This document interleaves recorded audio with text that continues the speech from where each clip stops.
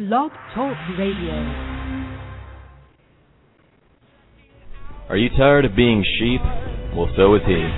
Get a friend, get informed, and get involved. It's We're Not Cattle Radio.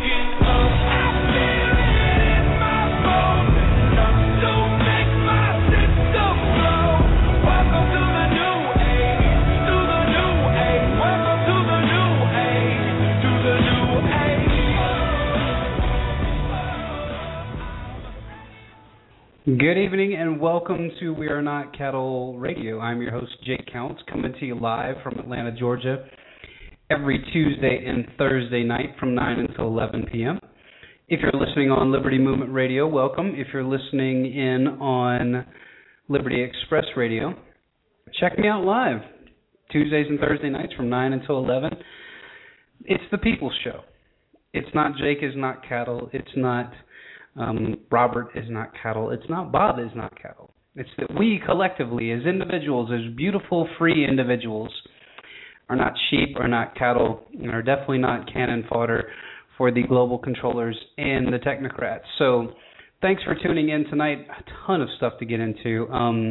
Got some new stuff coming out. On Tuesday, we're going to be unveiling the global controllers fantasy draft. So I'm really looking forward to that. I think I got a couple of guys lined up that are going to be contributing with us on that. So it should be a good show, at least thought-provoking enough to where you can share it with your friends, and they're going to say, I've never heard of these people.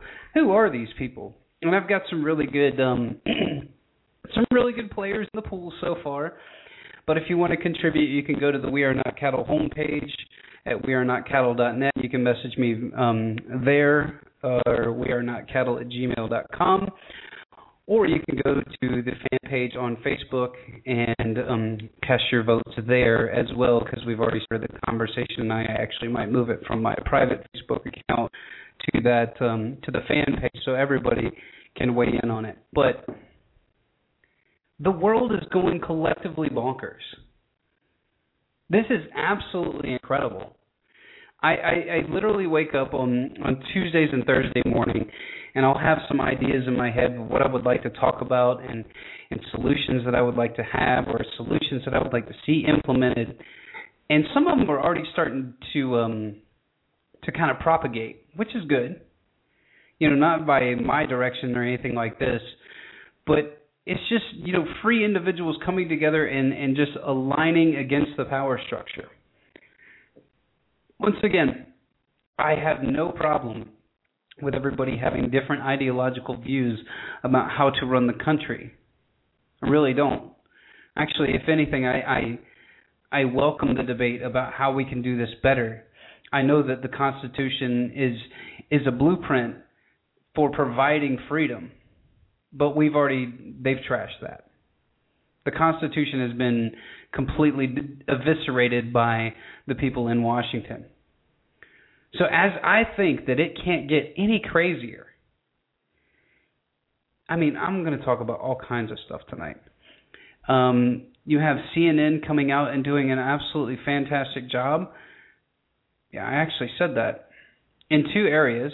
Jake Tapper covered the Bilderberg Group, and they also are starting to change the dialogue on medicinal marijuana, medicinal cannabis.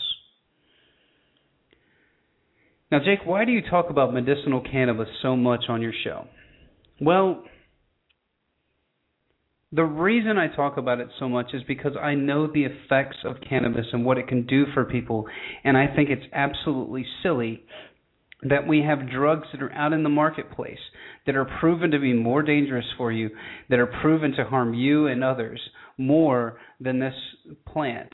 And then I always go back to the root of the problem. The root of the problem is that Anslinger and a couple of these other guys, the DuPont people, they all got together and banned this because they saw it as a threat to the cotton industry.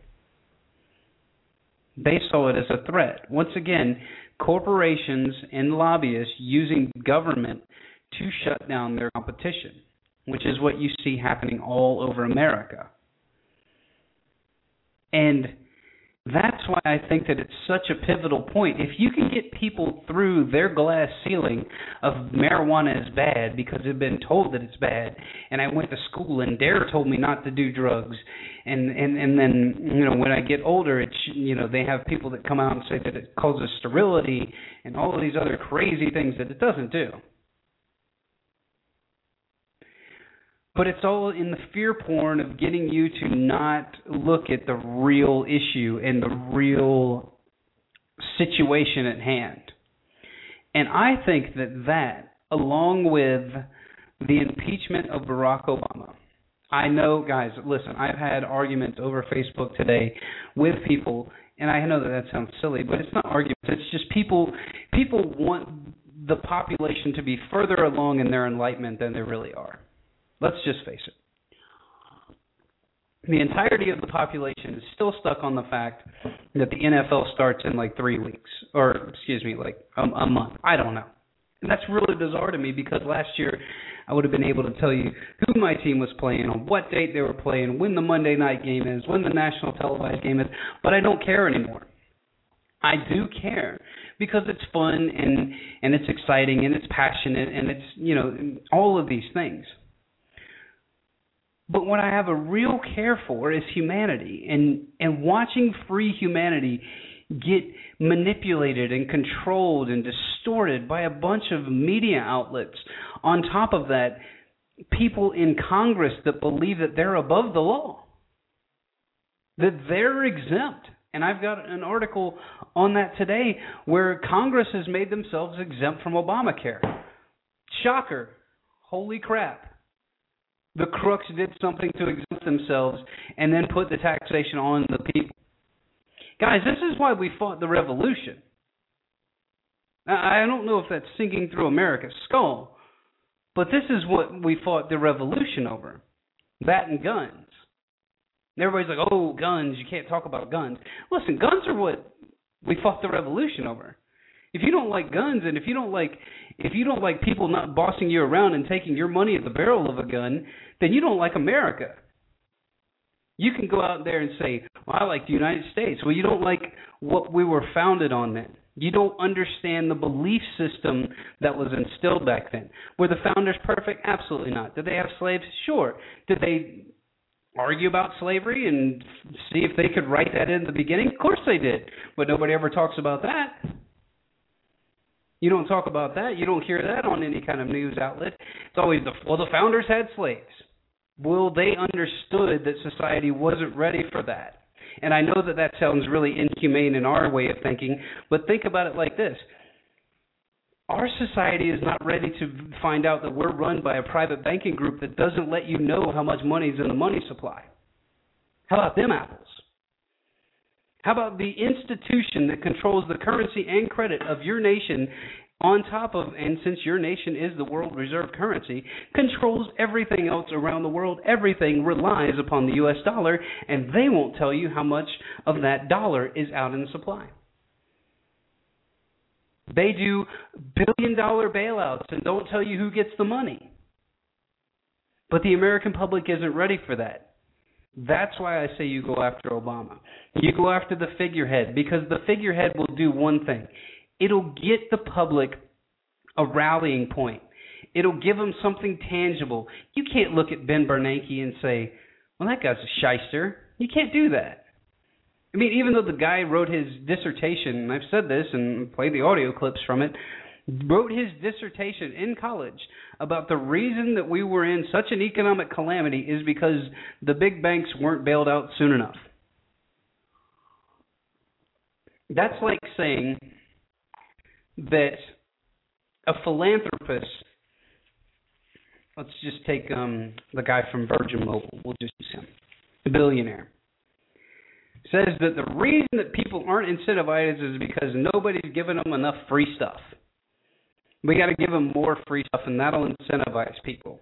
No, it creates a society full of people that will just wait for the handouts, which is what we have. So how do we reverse this? How do we take it all back? How do we restore the republic, as people say? Well, The Republic is pretty far gone right now.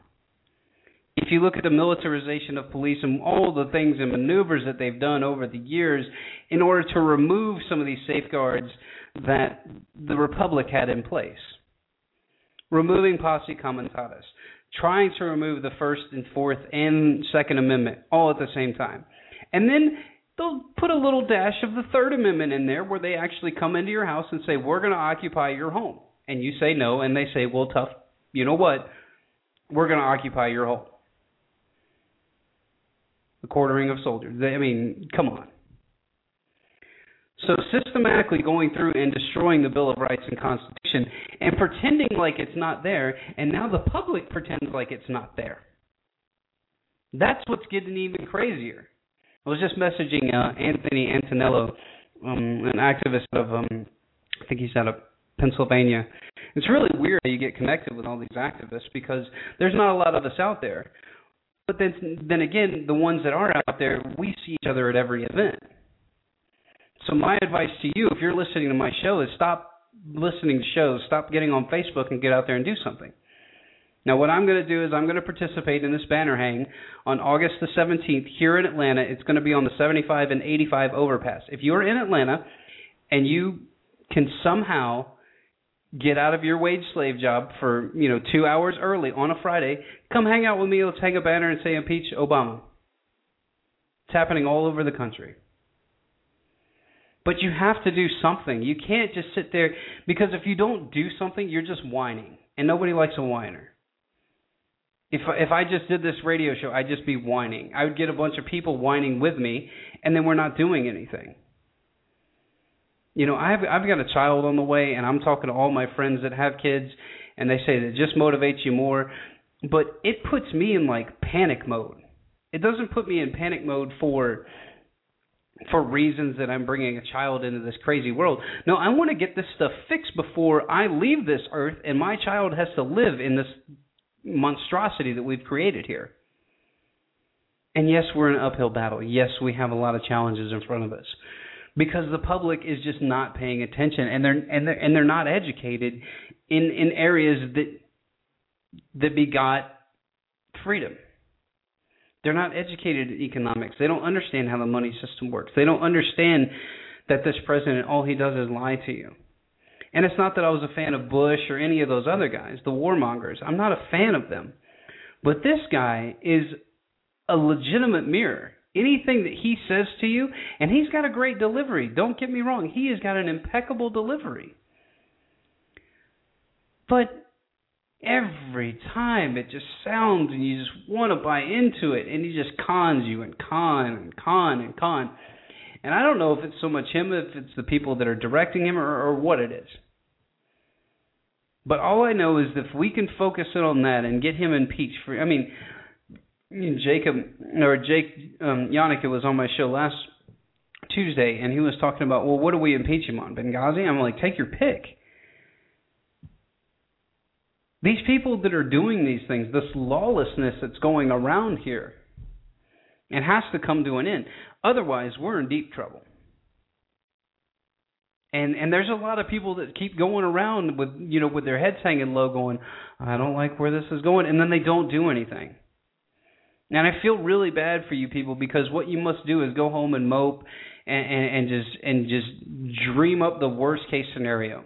And I've heard other shows that I've listened to, spot checking, and hear people talking about, well, I'm just getting ready for the collapse and I'm loading clips. You guys are idiots.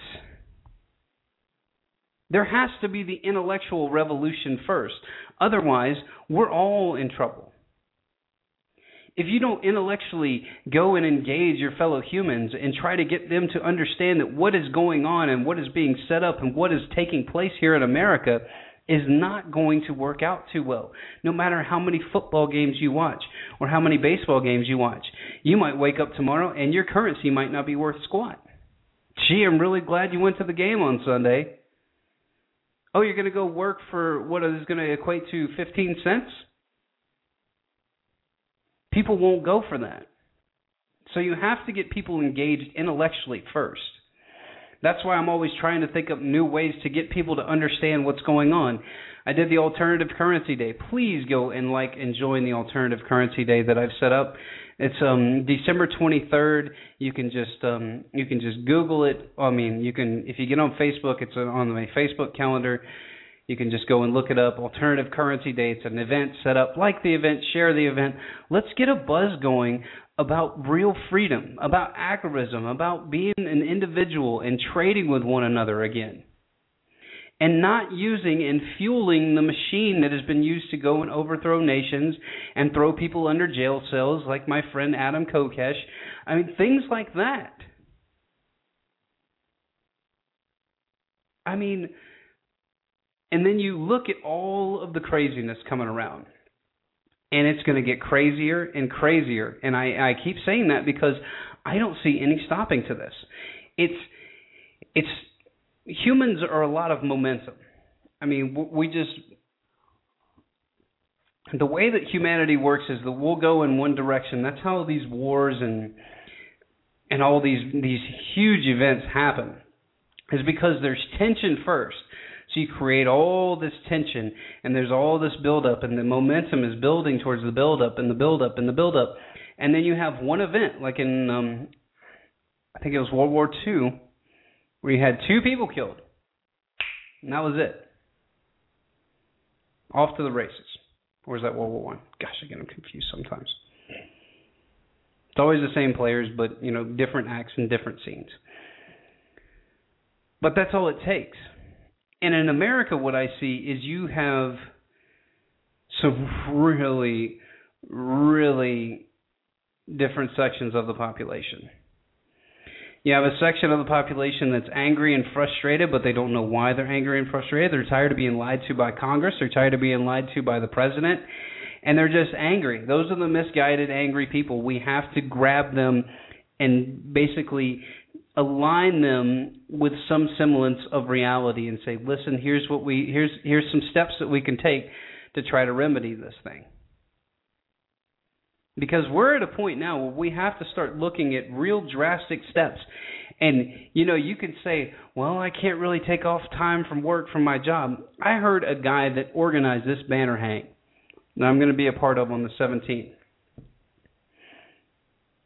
that said something that was so profound that I just had to align with what he said. He said, if I was sick, I would take a day off. And forgive me for all the, the voluntarists and the anarcho-capitalists that are listening, but once again, substitute nationalism for a group of people residing on a landmass together with imaginary borders, okay?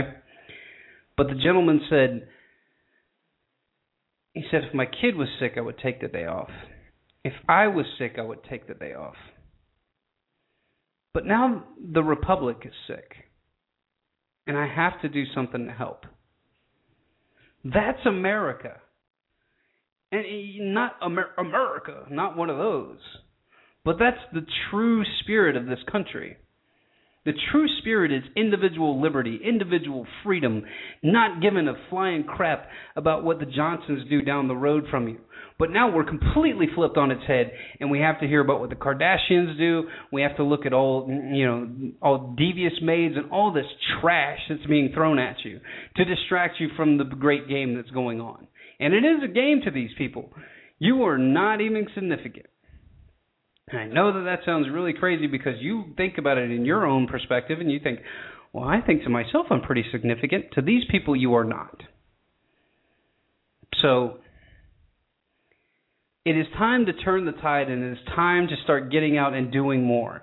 Once again, I took a job, not because I wanted to get away from podcasting and doing what I'm doing now. It's because I want to do more.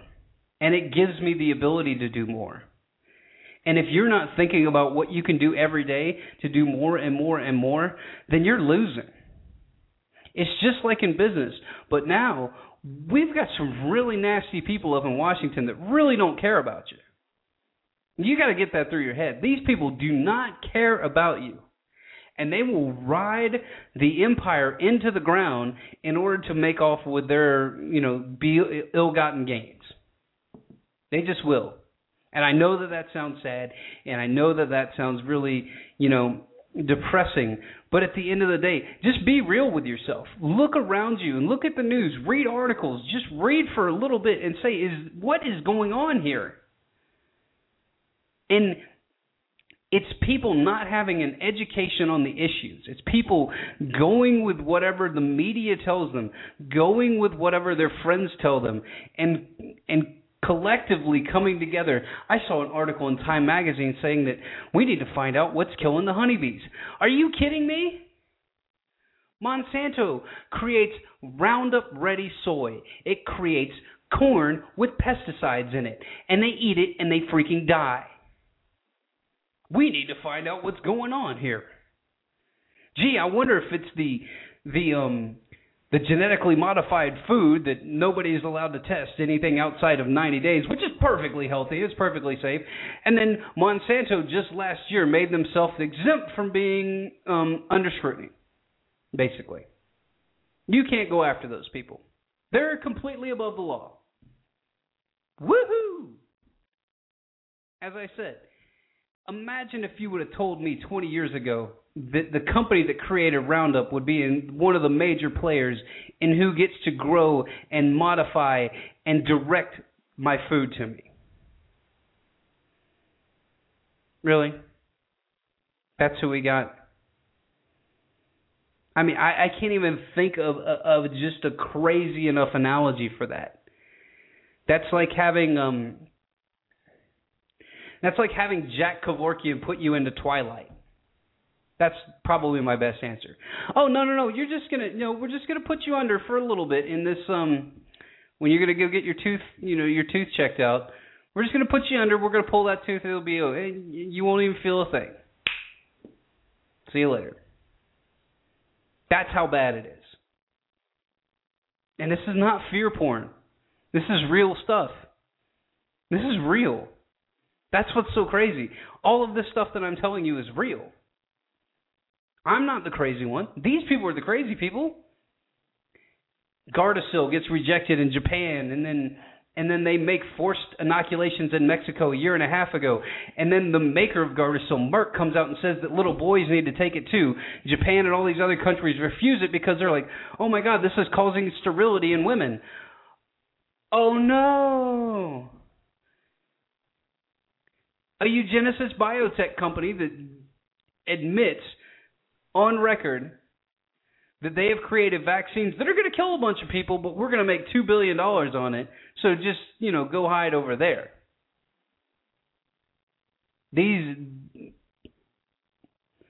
I don't know what to say. I understand how Alex Jones gets speechless. It's just like, it's absolutely overwhelming.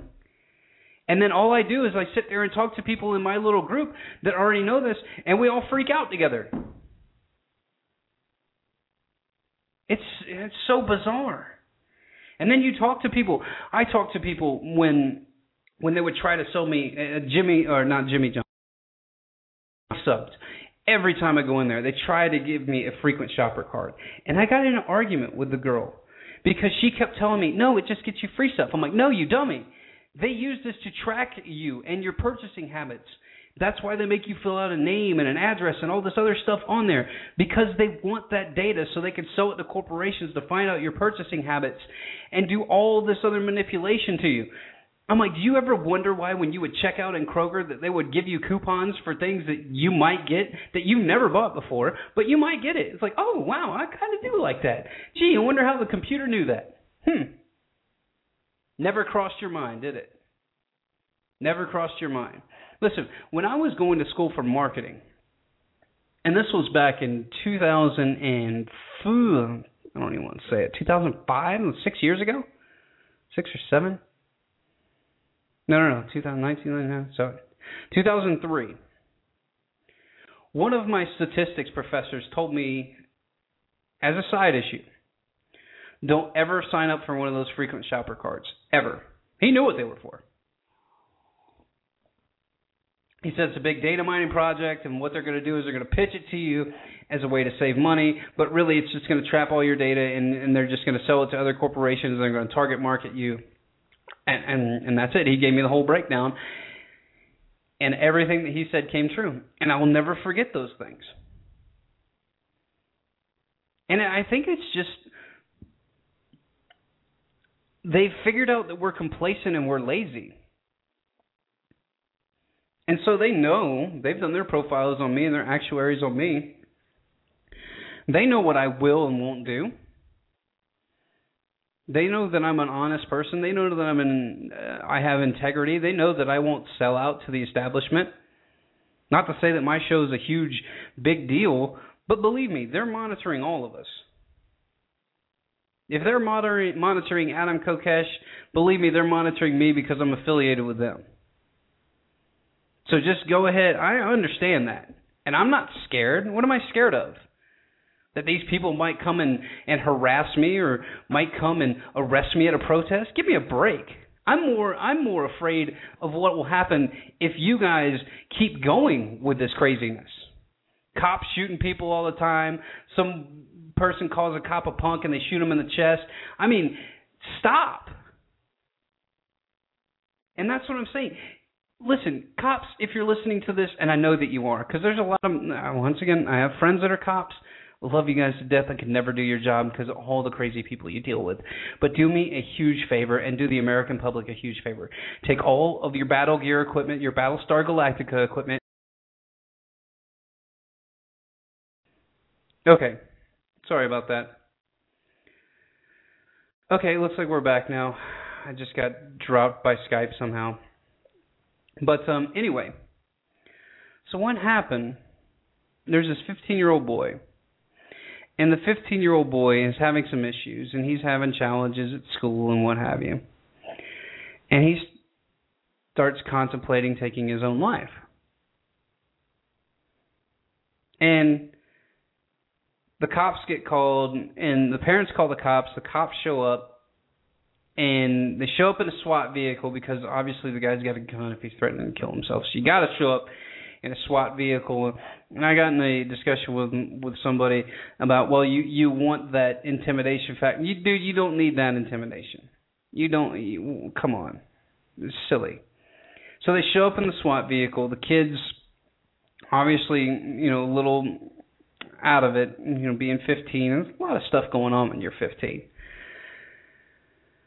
So they come up and they try negotiating with the kid, and then they have a sniper sitting off to the side, and the kid's over by the window, and he tells everybody to get back and points the gun out the window, so the sniper shoots him.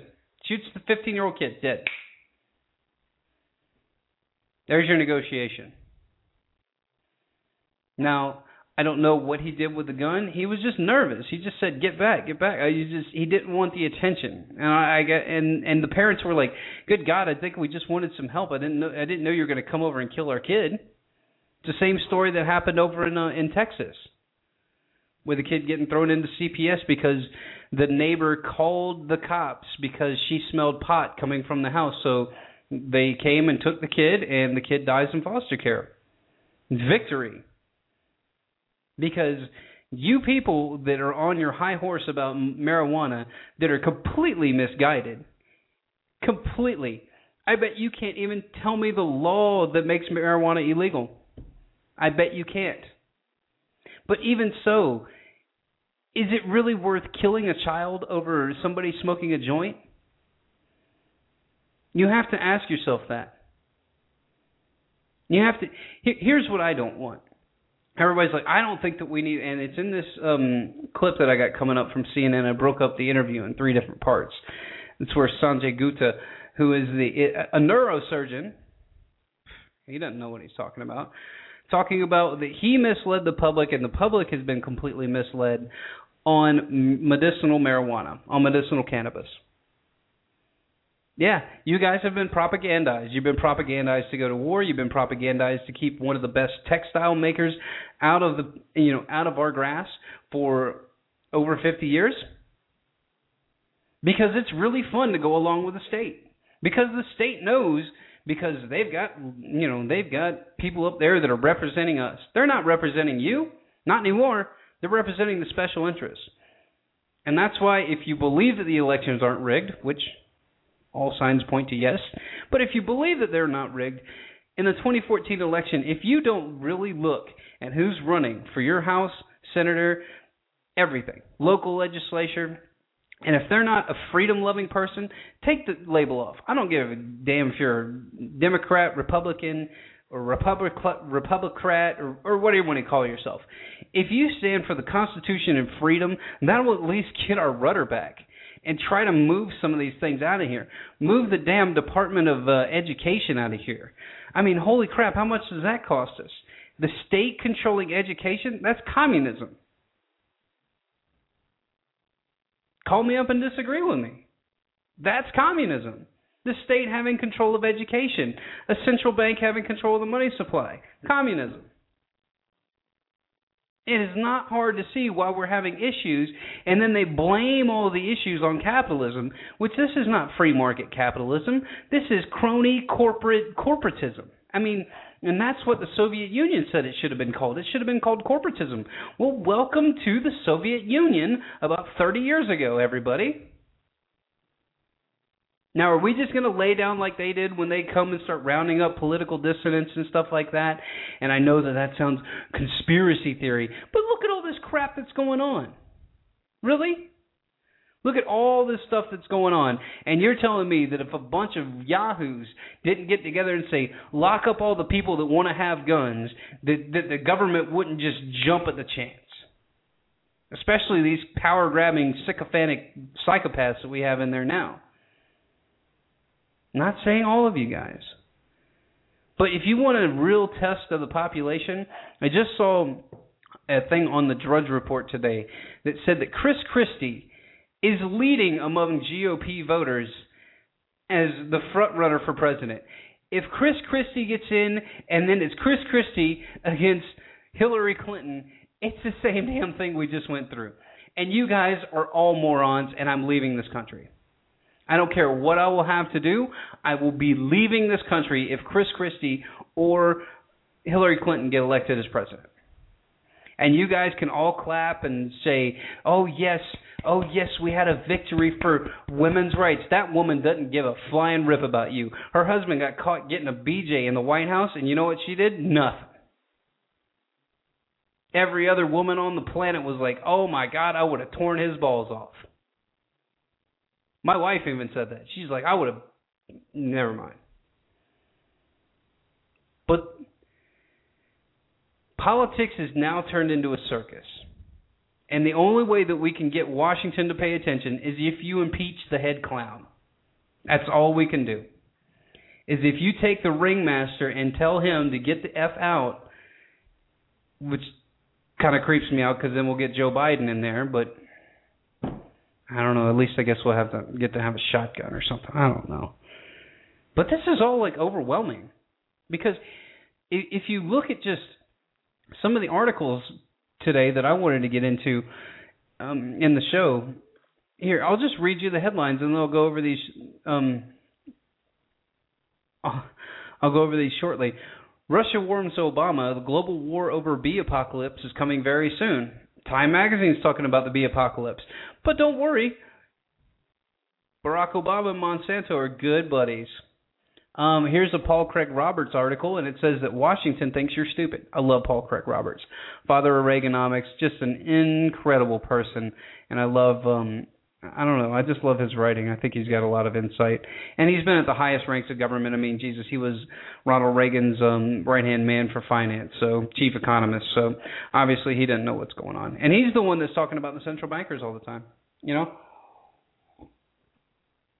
Anybody that knows anything about economics is pointing their finger at the central banks, and then the population just walks around like everything's fine. And then here's the next article. Update, U.S. Congress wins relief on Obamacare health plan subsidies. Oh. They don't have to pay, guys. We do. We got to join Obamacare. They're all exempt. Just part of the new class, as I talk about all the time, the government class. They are the new class. Washington Examiner, IRS agent tax agency is still targeting Tea Party groups. Why does this not shock me at all? And this is another one. This is Breitbart. apartment property management gun ban overturned by owners. Yeah, they tried to say that the management group tried to say that we're not going to let you have guns here. And, so they fought back and won. This is what happens when you fight back. But you got to resist. You can't just lay down to these people. Let's see. New York Times, NSA said to search content of messages to and from the United States. But remember, Alexander said that we don't do it. I'm sorry. I played this last show, and I'm going to play it again. This is I'm just going to play a little bit of it. And this is where he was actually in front of Congress, and they were asking, "Do you collect this? Do you collect that?" No.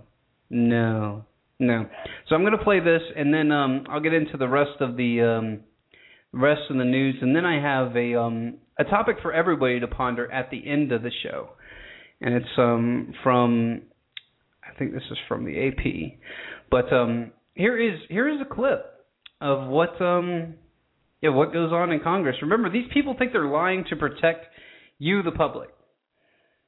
They're lying to basically see if they can get away with it, knowing that what they're saying is incorrect, but they use this low tone and they try not to have any voice inflection or anything. So here is a clip of the NSA director, this is back in 2011, getting questioned by Hank Johnson, which don't really go by what Hank Johnson says, because this is the guy that believes that Guam would tip over if too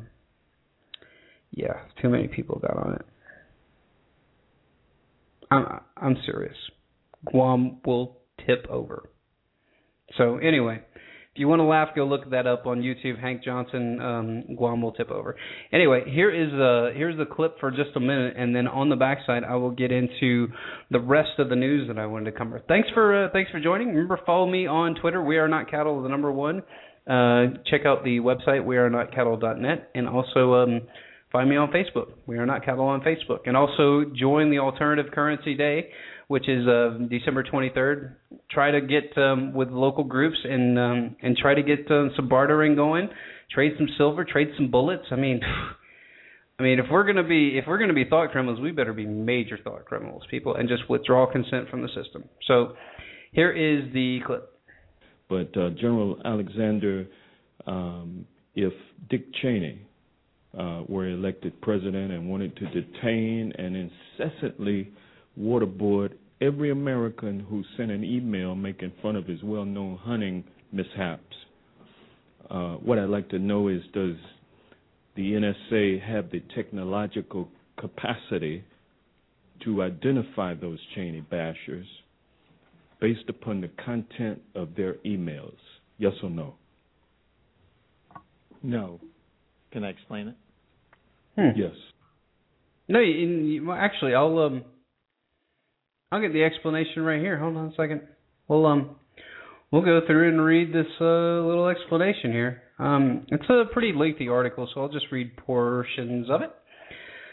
So the NSA said to search content of messages to and from the U.S. Remember, no. Just no. No, we don't do that. The National Security Agency is searching through content of vast amounts of American emails, text communications into and out of the country, hunting for people that mention information about foreigners under surveillance, according to our intelligence officials. Oh, of course. They're just collecting data on the terrorists. Come on, guys. Don't be paranoid. Don't be paranoid, even though, whatever. NSA is not just intercepting the communications of Americans who are in direct contact with foreigners targeted overseas, a practice that government officials have openly acknowledged. Now, I got no problem with that if you're whatever. It has also cast far wider net for the people who cite information linked to those foreigners, like a little-used email address, according to senior intelligence official. While it has long been known that the agency conducts intensive computer searches of data that vacuums up overseas and systematically searches them without warrants, through the contents of American communications that cross the border reveal more about the scale of its secret operations. It also adds another element to the unfolding debate provoked by the disclosures of Edward Snowden, a former NSA contractor, about whether the agency has infringed on Americans' privacy as it scoops up emails and phone data in its quest to veer out foreign intelligence. Government officials say, remember they're officials, they're not servants. Government officials say that the border cross surveillance authorized by the 2008 law, which the FISA Amendment Act, in which Congress approved eavesdropping on domestic soil without warrants as long as the target was a non-citizen abroad.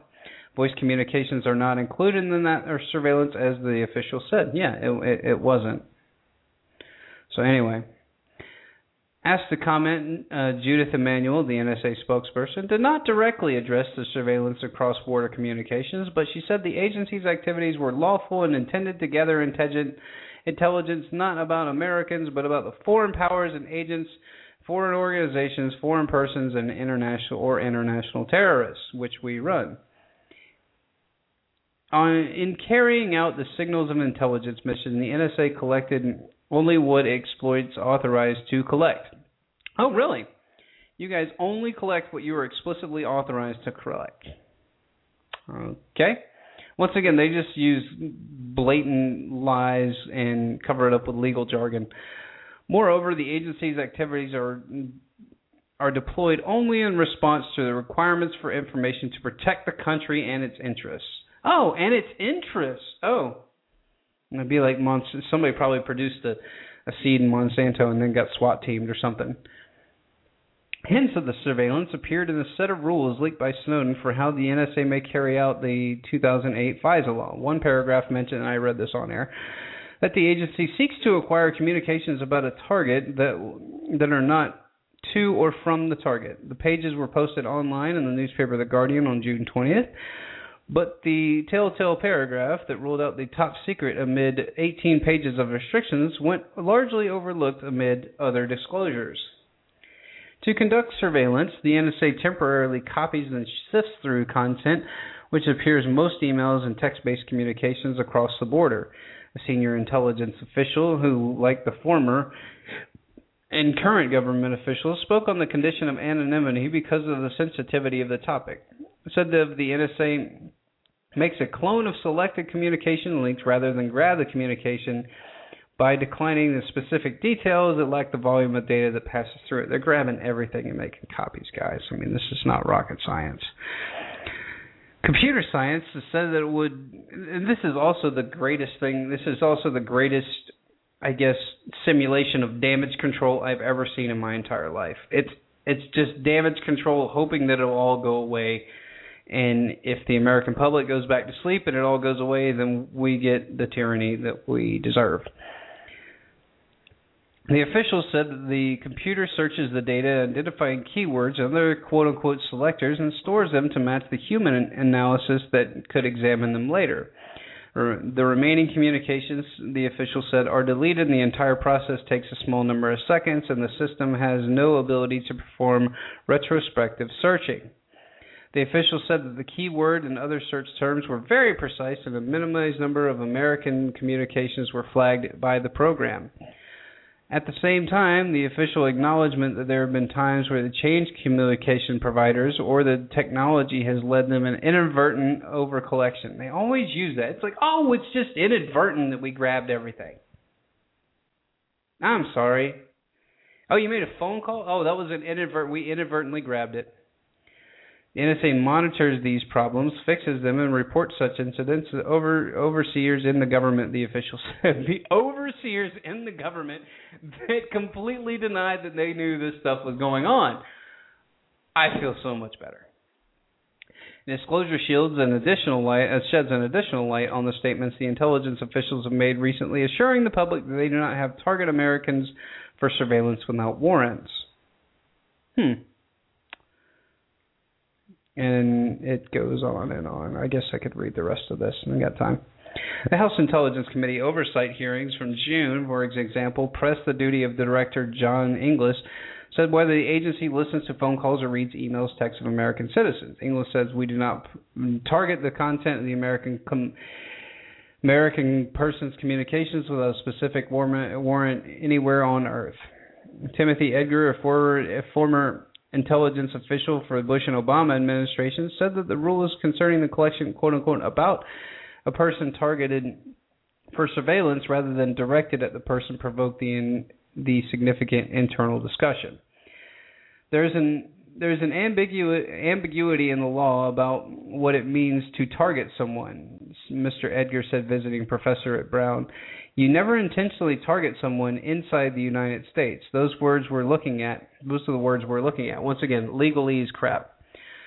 We're mostly concerned about making sure that the procedures only target communications that have one party outside the United States. The rule they ended up writing was secretly approved by the Foreign Intelligence Committee, Foreign Intelligence Surveillance Court, the FISA court, said that the NSA must ensure that one of the participants in any conversation that is acquired when it's searching for the conversations about the targeted foreigner must be outside the United States, so the surveillance is technically directed at the foreign end.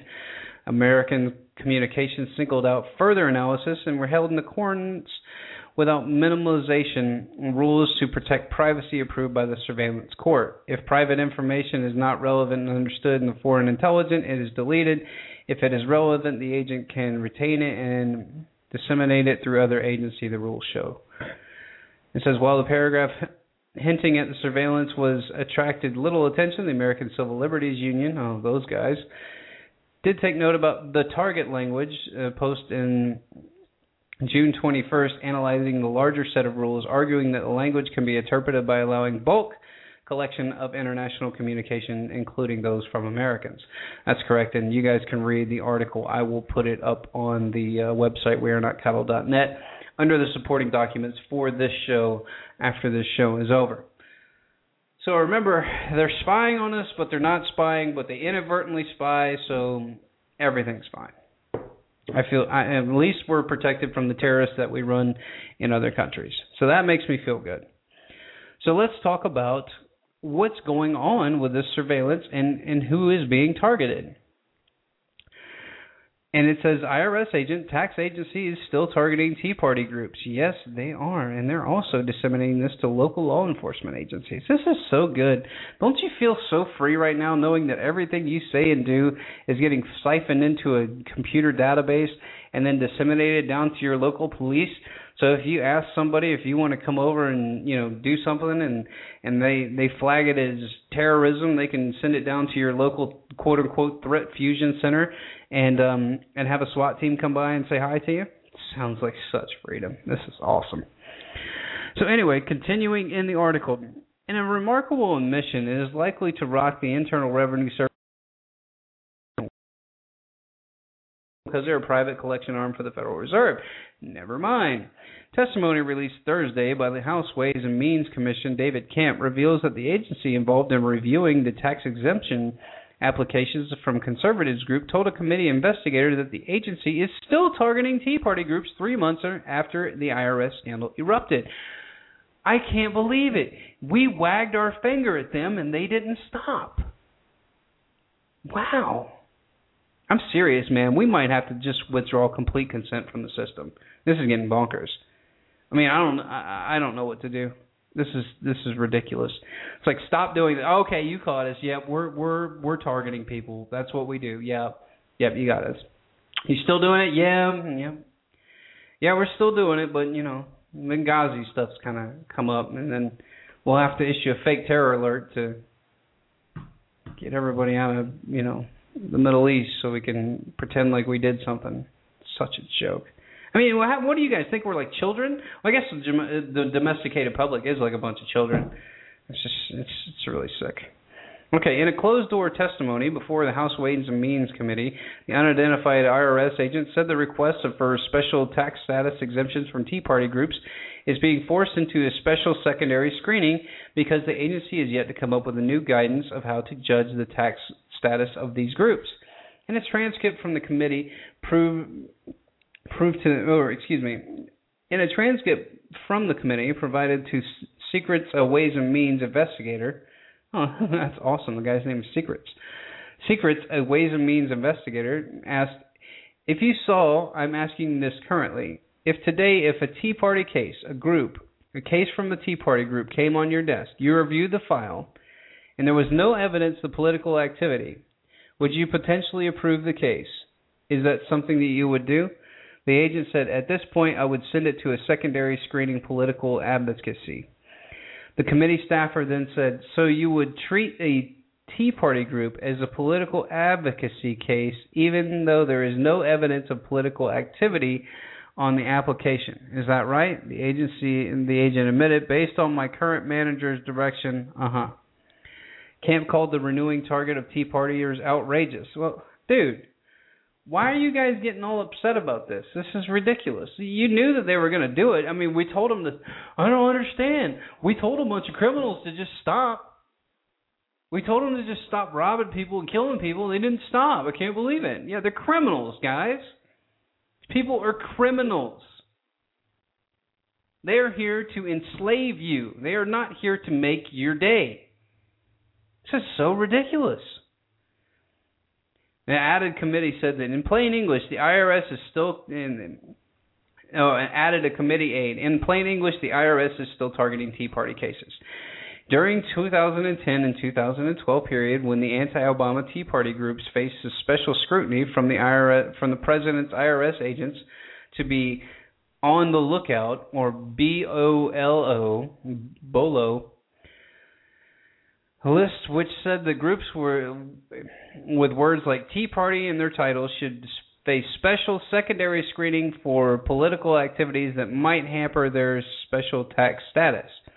When the scandal erupted after the Treasury Department Inspector General revealed the improper political scrutiny, the acting head of the IRS, Danny Werfel, said the Be on the Lookout list had been suspended. That was 6 weeks ago. Yep, they suspended it till the next day. We're going to stop this for right now. Asked by the committee of how it handles Tea Party applications, the agent said, if political advocacy case came in, I would give it or talk about it to my manager, because right now we really don't have any direction on it or haven't had any for the last month and a half. Camp, the Michigan Republican, told Secrets, it's outrageous that the IRS management continues to target Tea Party cases without justification. The harassment, abuse, and delays of these Americans have faced in the last few years has been unwarranted, unprovoked, and at times possibly illegal. Dude, they're criminals. They don't care. Once again, it's like, oh, we don't want to have firearms. We don't need firearms. The criminals are going to have guns. What the hell?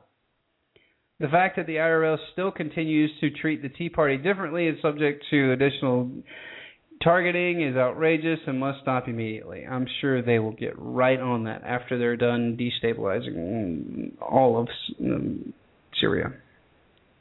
That'll come up next. So, anyway, that's all of that article I've got for you right now. I am going to take a quick break here, and I will see you guys back in a minute or so. Let's give them some props. I mean, they did some good work. Why don't we give some props to CNN? This is a 4-minute clip about Bilderberg that didn't exist, but now it does because CNN says it exists. Welcome back to The Lead. I'm Jake Tapper. Now it's time for The Buried Lead. That's a story we do not think is getting enough play. When you think of secret societies, you think of groups of rich old men, like Mr. Burns from The Simpsons, sitting around a ridiculously long table, all trying to top each other with their best diabolical laugh.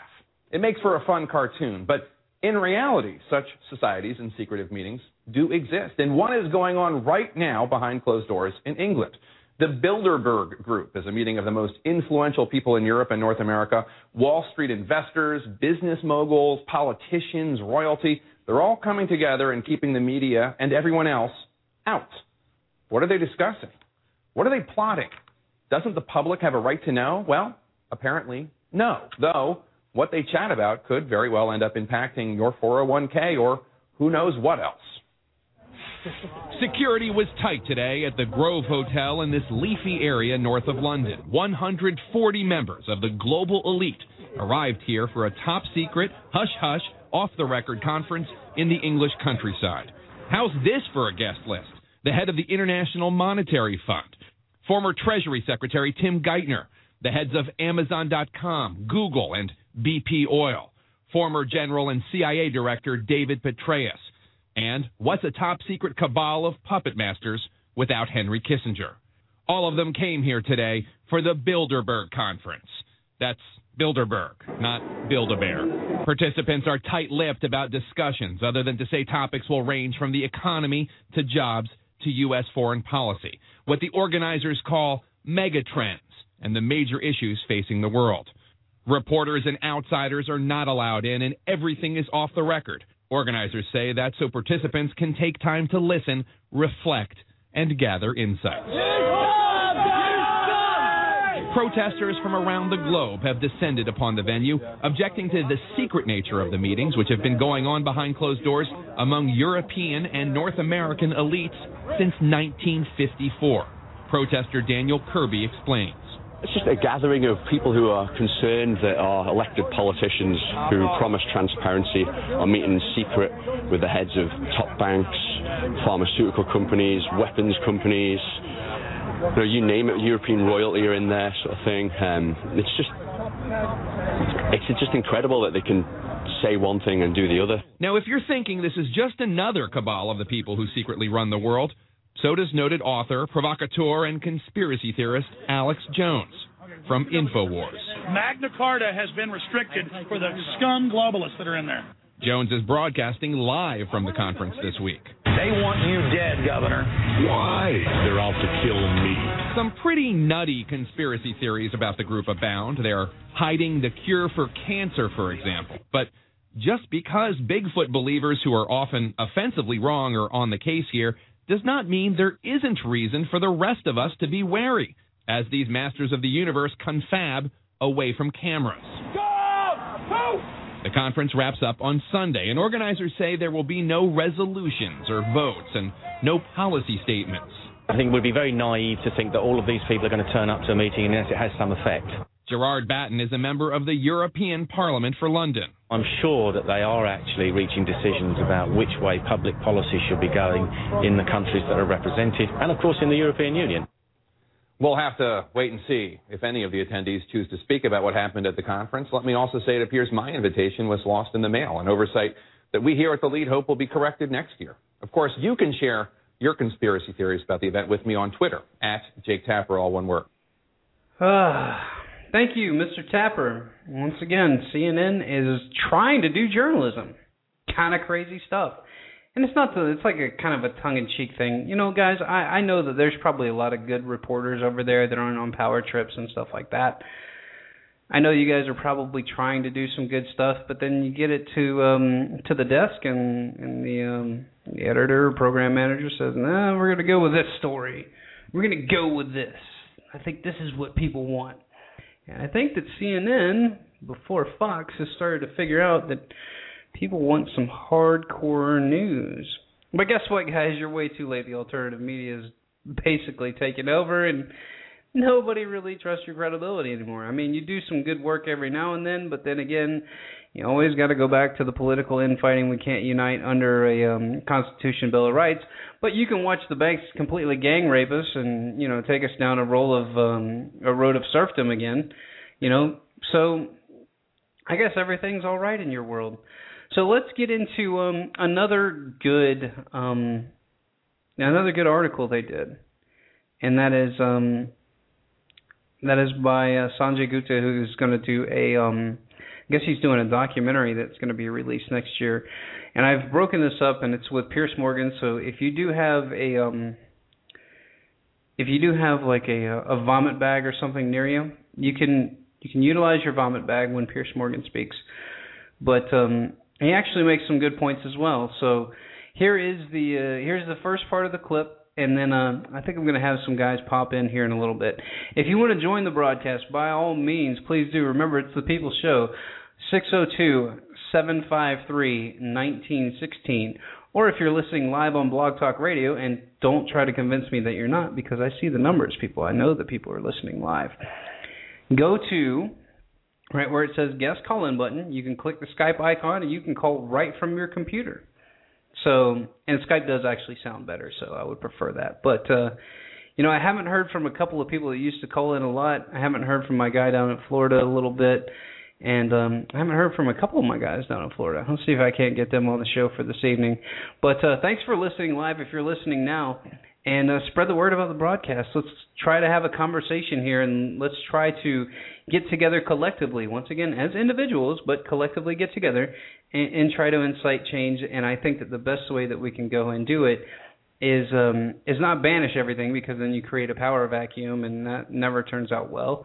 But if you just do it in baby steps, and I think that we're doing that because I'm seeing whistleblowers, but then you see the power structure speeding up with all their crap, and then you see society degrade faster. So it's literally a race for the human consciousness right now. And that's all it boils down to. It's like, are you a conscious, living, breathing human being that understands that you live in a tyranny, that your rights are being taken away, and that cops have turned into thugs and they're like little gangs now? Have you guys gotten to that point yet? As soon as you get there, welcome to the liberty movement, guys. Because the only thing that's going to be able to save us is to restore liberty and the rule of law to this nation. That is it. Once again, sorry for the anarcho-capitalist, but I had to give a tagline that people that don't follow our ideology will be able to understand. So here is the first clip from CNN. I think it was released today. So here you go. From Dr. Sanjay Gupta's documentary Weed, which airs on CNN this Sunday night. Sanjay spent a year investigating the fight over medical marijuana. More and more Americans are using it. Just a few days ago, Washington, D.C. opened up its first medical marijuana dispensary. And CNN's chief medical correspondent, Dr. Sanjay Gupta, joins me now. Sanjay, welcome to you. Thank you. Thanks for having me. So, come on, you've been looking at this for a year, and I want to remind you that in 2009, you wrote a Time magazine article entitled Why I Would Vote No on Pot. You've changed your mind. I have, and as part of my thinking reason, I've apologized for some of the earlier reporting, because I think we've been terribly and systematically misled in this country for some time, and I did part of that misleading. If you look at all the papers that are written in the United States about marijuana, the vast majority of them are about the harm. That we fund studies on harm, we don't fund studies on benefit nearly as much. So it gives a distorted picture. But I didn't look far enough, I didn't look deep enough, I didn't look at labs in other countries that are doing some incredible research. I didn't listen to the chorus of patients who said, not only does marijuana work for me, it's the only thing that works for me. I took the DEA at their word when they said it's a Schedule I substance and has no medical applications. There was no scientific basis for them to say that. So when New York Mayor Bloomberg was quoted as saying medical marijuana is the greatest hoax of all time, what do you say to him? I'm surprised. I follow a lot of the mayor's comments quite closely. I listen to those comments as well. As part of those same comments, he was saying that the potency of marijuana has gone up. That is true. It has gone up probably over the last several years. But I urge him to look at the scientific papers. I was just looking at them again in preparation for your show. The science is there. This isn't anecdotal. This isn't in the realm of conjecture anymore. I mean, for a long time, we've just ignored these papers. But this was a drug, that was used for thousands of years. Now, in your documentary, you get into the effects of medical marijuana, which sometimes can be quite instant. It's quite dramatic. It really can. It works, and it can work very quickly. In fact, let me just show you. Hey, there's a clip always of the guy with have two strings. Meet 19-year-old Chaz Moore. He uses many different strains of marijuana, many of them high in CBD, to treat his rare disorder of the diaphragm. My abs will, lock up. That's why he's talking this way, almost speaking in hiccups, like he can't catch his breath. It's called myoclonus diaphragmatic flutter. This fluttering here, it's annoying, but it becomes painful pretty quickly, I imagine. Yeah, after 15, 20 minutes is where I can start to really feel it. He's about to show me how the marijuana works. He's been convulsing now for 7 minutes. How quickly do you expect this to work? Within the first 5 minutes.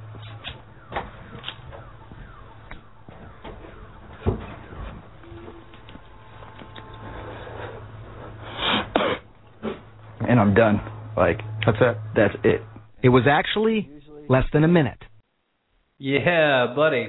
Remember, the government told you that there is, and this was what came out in the congressional hearings back in the 70s, that they found no medicinal benefit. That's why they've had no stage 3 testing. This is why I get really frustrated with people that try to tell me what medicinal marijuana can do.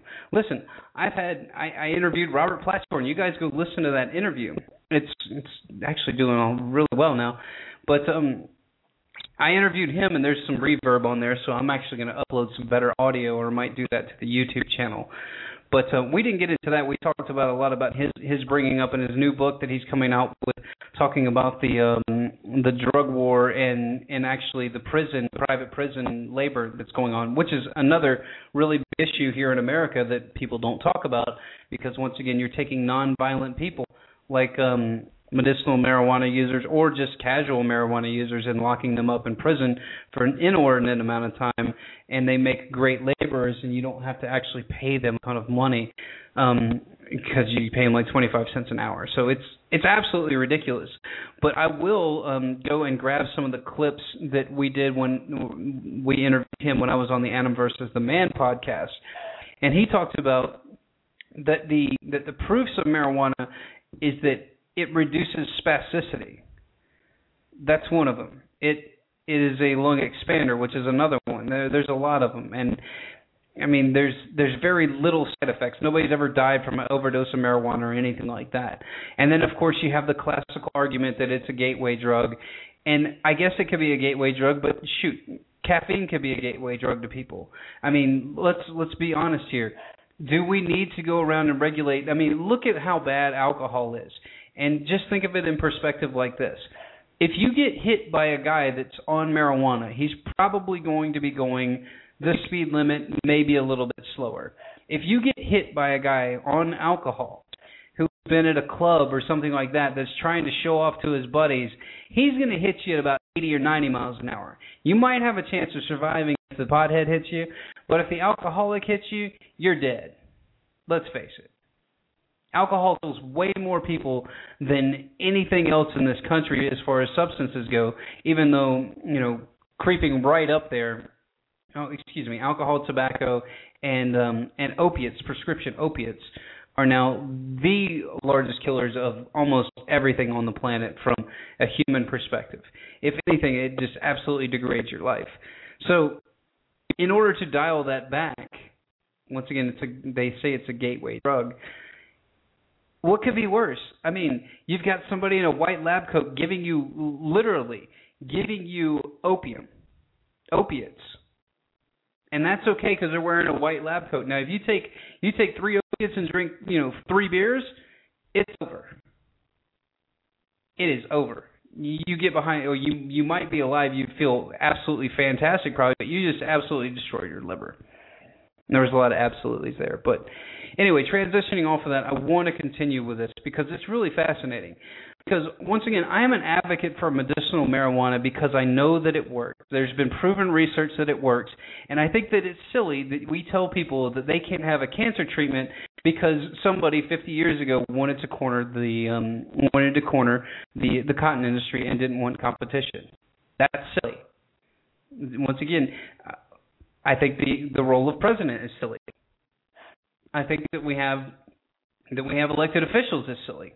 There's a lot of things that I think are silly, but one thing at a time. And once again, if you expose how this was kept in the dark of the people about how they actually has benefits, and there's actually not many negative side effects, and you get the occasional, the occasional scholar, and it's always some professor that talks about, well, pot's an addictive substance, and I've seen it destroy people. Dude, I've seen eating destroy people.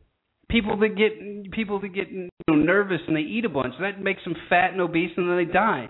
Quit trying to save everybody. You can't put everybody in a little box just because it's the way that you think that we should live. And that's what happens with intellectuals as they get so. I know so many of them. They get so enamored with the fact that they went to school and then they get their master's, and now I've got my master's degree, and now I'm working for the government, and now everything that the government says is true because it was told to me in these books that the government prescribed to me the entire time I was going through school.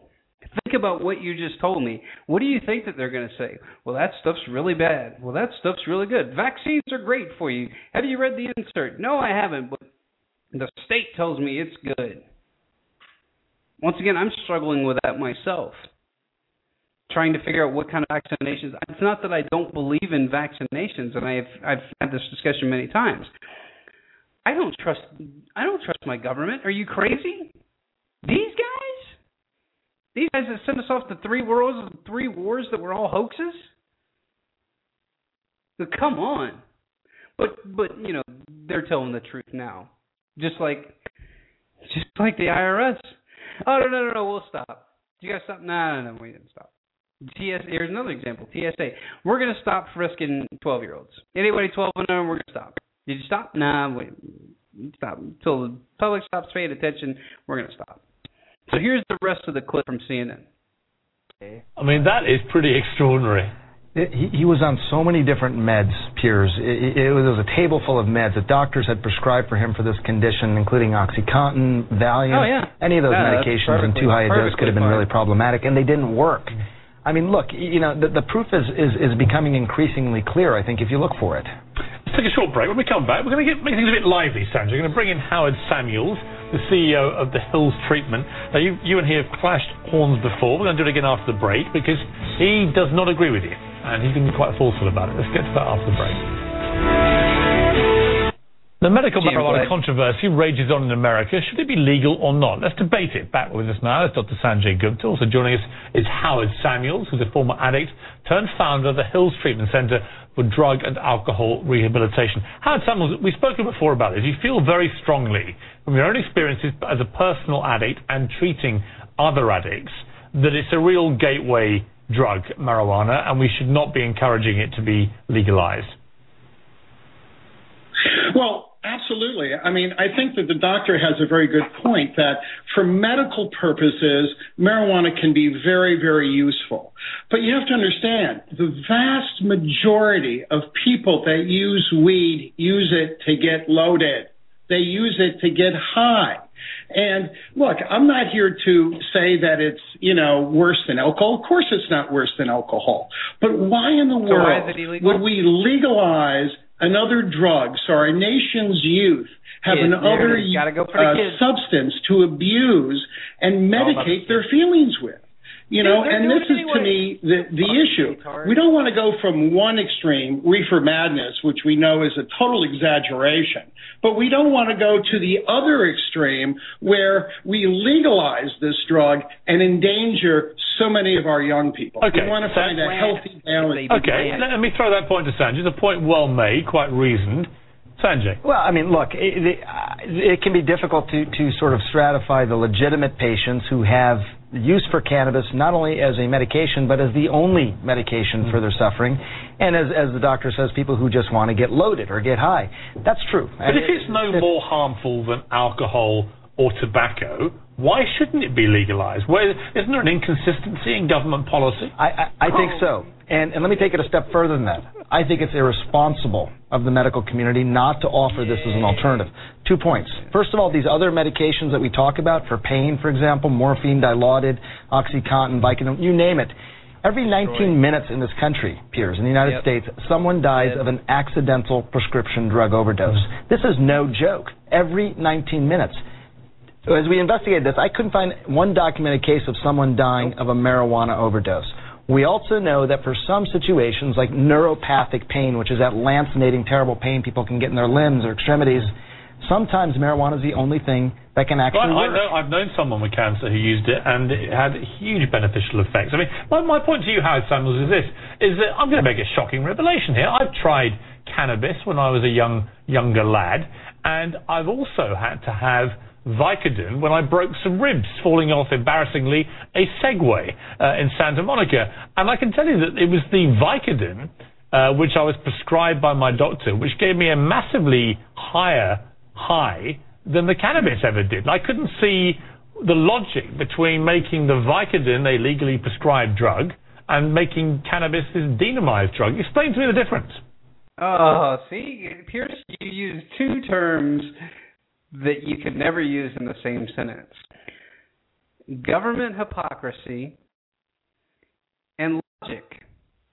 You can't use those two terms in the same sentence because that's what it is. It's just absolute hypocrisy because, well, that's the way that it is. Just kind of like Sachs Pachamlis. We just spy on the bad guys. It's just metadata.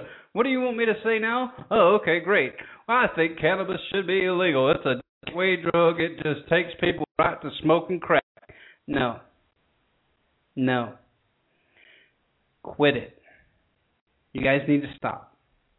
You guys need to stop. It was medicine for 6,000 years, and one guy decided he wanted to make some money, and then got in. Had a bunch of fake articles written. I mean, it's absolutely insane. I need to do a whole section on the history of the reason that cannabis.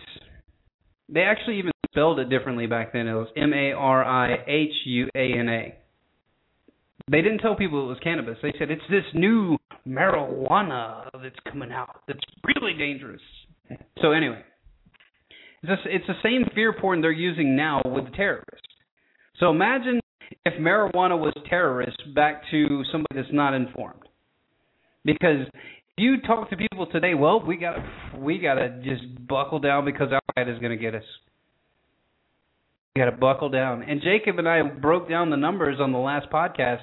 It was less than 50,000 real Al-Qaeda troops are out in the world. You could fit all of Al-Qaeda in the Staples Center. We have 330 million people on this landmass within these imaginary lines drawn by politicians. 330 million of us. You're afraid of 50,000 people. That's silly. I'm trying to explain how weird this is. That we have this fascination that everybody wants to get America. Nobody wants to get America. There's probably a small section. But that's the same section that wants to go get Israel and all these other countries. They're just radical jihadis. It's like to be like worrying about. That would be like. Let me see if I can put this. That would be like Iran worried about the neo-Nazis. And just going around everywhere and going, look, if we don't enslave everybody and take away all your rights, then the neo-Nazis are going to get you. How many are there? There's like 50,000 of these people. I mean, they're everywhere. And we're going to fund them to help destabilize America, but then they're still going to come and get us. So just be on the lookout for the neo-Nazis. Just that silly. Anyway, we're going to finish up the interview here, but did you see it's just I understand what they're trying to do by having the two different points of view, but what's going to happen is you're going to get dumb sheeple look at this guy's a recovering addict, and he knows what addicts do. Now, I still think it's a gateway drug. Think of it however you want. It's a plant. Yes, Jake, opium's a plant too. All right, third person. Yannicke, you can bust my balls next time you're on the air for talking about myself in third person. Actually, whatever. But I understand that opium is a plant too, and I understand all that. But when you take it and you synthetically make it more potent than it is, it's like if somebody made a pot pill, which they've already started doing, they start making like oils and stuff like that. And my friends have told me about it, that they make these like things out, and there's this big new movement out in Colorado that nobody smokes pot anymore. They all smoke this like gel substance. I don't know. Look, I don't want to get super whacked out of my mind. Just you guys can have all that stuff. I just want to legalize it for people that need it. I mean, people that authentically need this stuff. So anyway, here is the last part of the clip. This is about 5 minutes long, and then I'll get into the rest of the news that I wanted to cover. The nanny state is everywhere now. It's even coming to the NFL. So get ready. This is absolutely bonkers. The world is going collectively insane. And I'm here just saying, hey, maybe we shouldn't go collectively insane. Let's try to love each other, and let's try to organize, and let's try to restore freedom. Let's try to get out of each other's lives and quit henpecking everybody. And I don't know what it is about the generation that is two in front of mine that would put you in about the 55 to 60-year-old range. What is wrong with you people? You don't need to go around acting like wards of the state and henpecking everybody. You're not our mom. You stay out of my country. You stay out of the way that I live, please. Anthony Antonello did a great interview with this just absolutely brain-dead person that was talking about, well, we need to get rid of him because he's a danger. Why? Because he supports the First and Second Amendment? He's just dangerous. We think that he's dangerous. So now if the little Stasi system, if the little Stasi group decides that they think that you're dangerous, then they're going to go ahead and try to get you impeached. Absolutely crazy.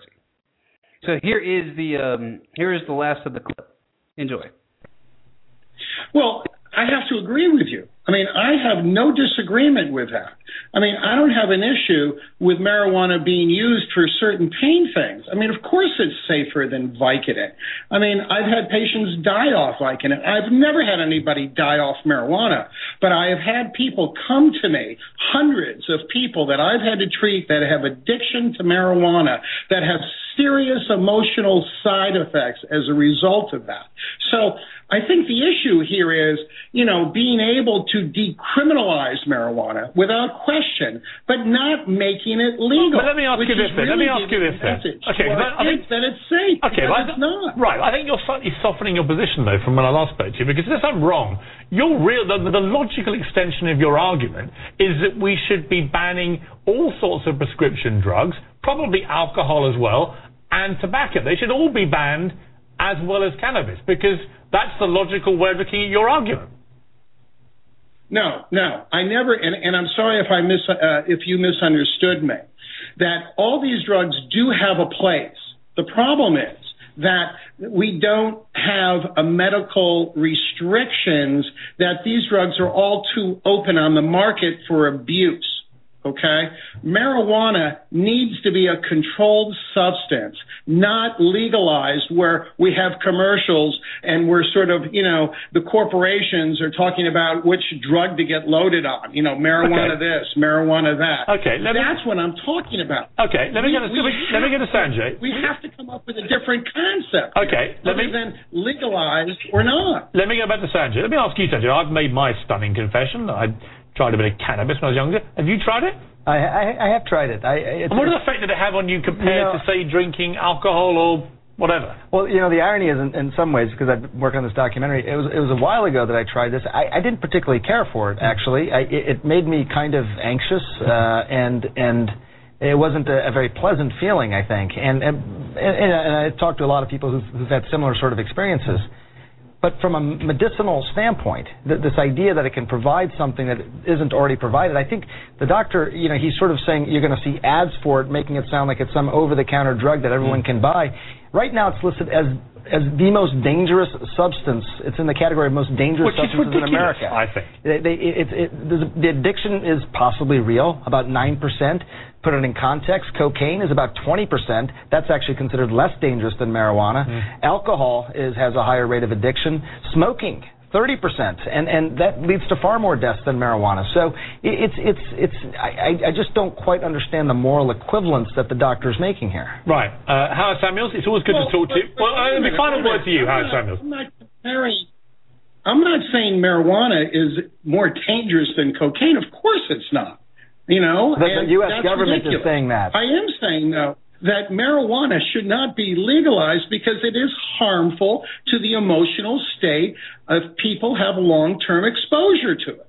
And I've seen that. And anybody in the treatment field is going to tell you the same thing. But isn't that, Howard Samuels, let me jump in. Isn't that also true, though, of so many other things? I mean, isn't it true of alcohol, tobacco, Vicodin, and everything else, is that you will have a percentage of people... So here's the point that Sanjay's making, is there has to be surely a consistency... not to legalize it. Right, but we're doing the same thing. We're giving more people an opportunity to get loaded. Why do we want to support that? Okay, last word to you, Sanjay. Well, look, I'm not quite sure I follow the doctor's arguments here. I think it is a potentially very effective medicine that has not been given a fair shake for 70 years in this country.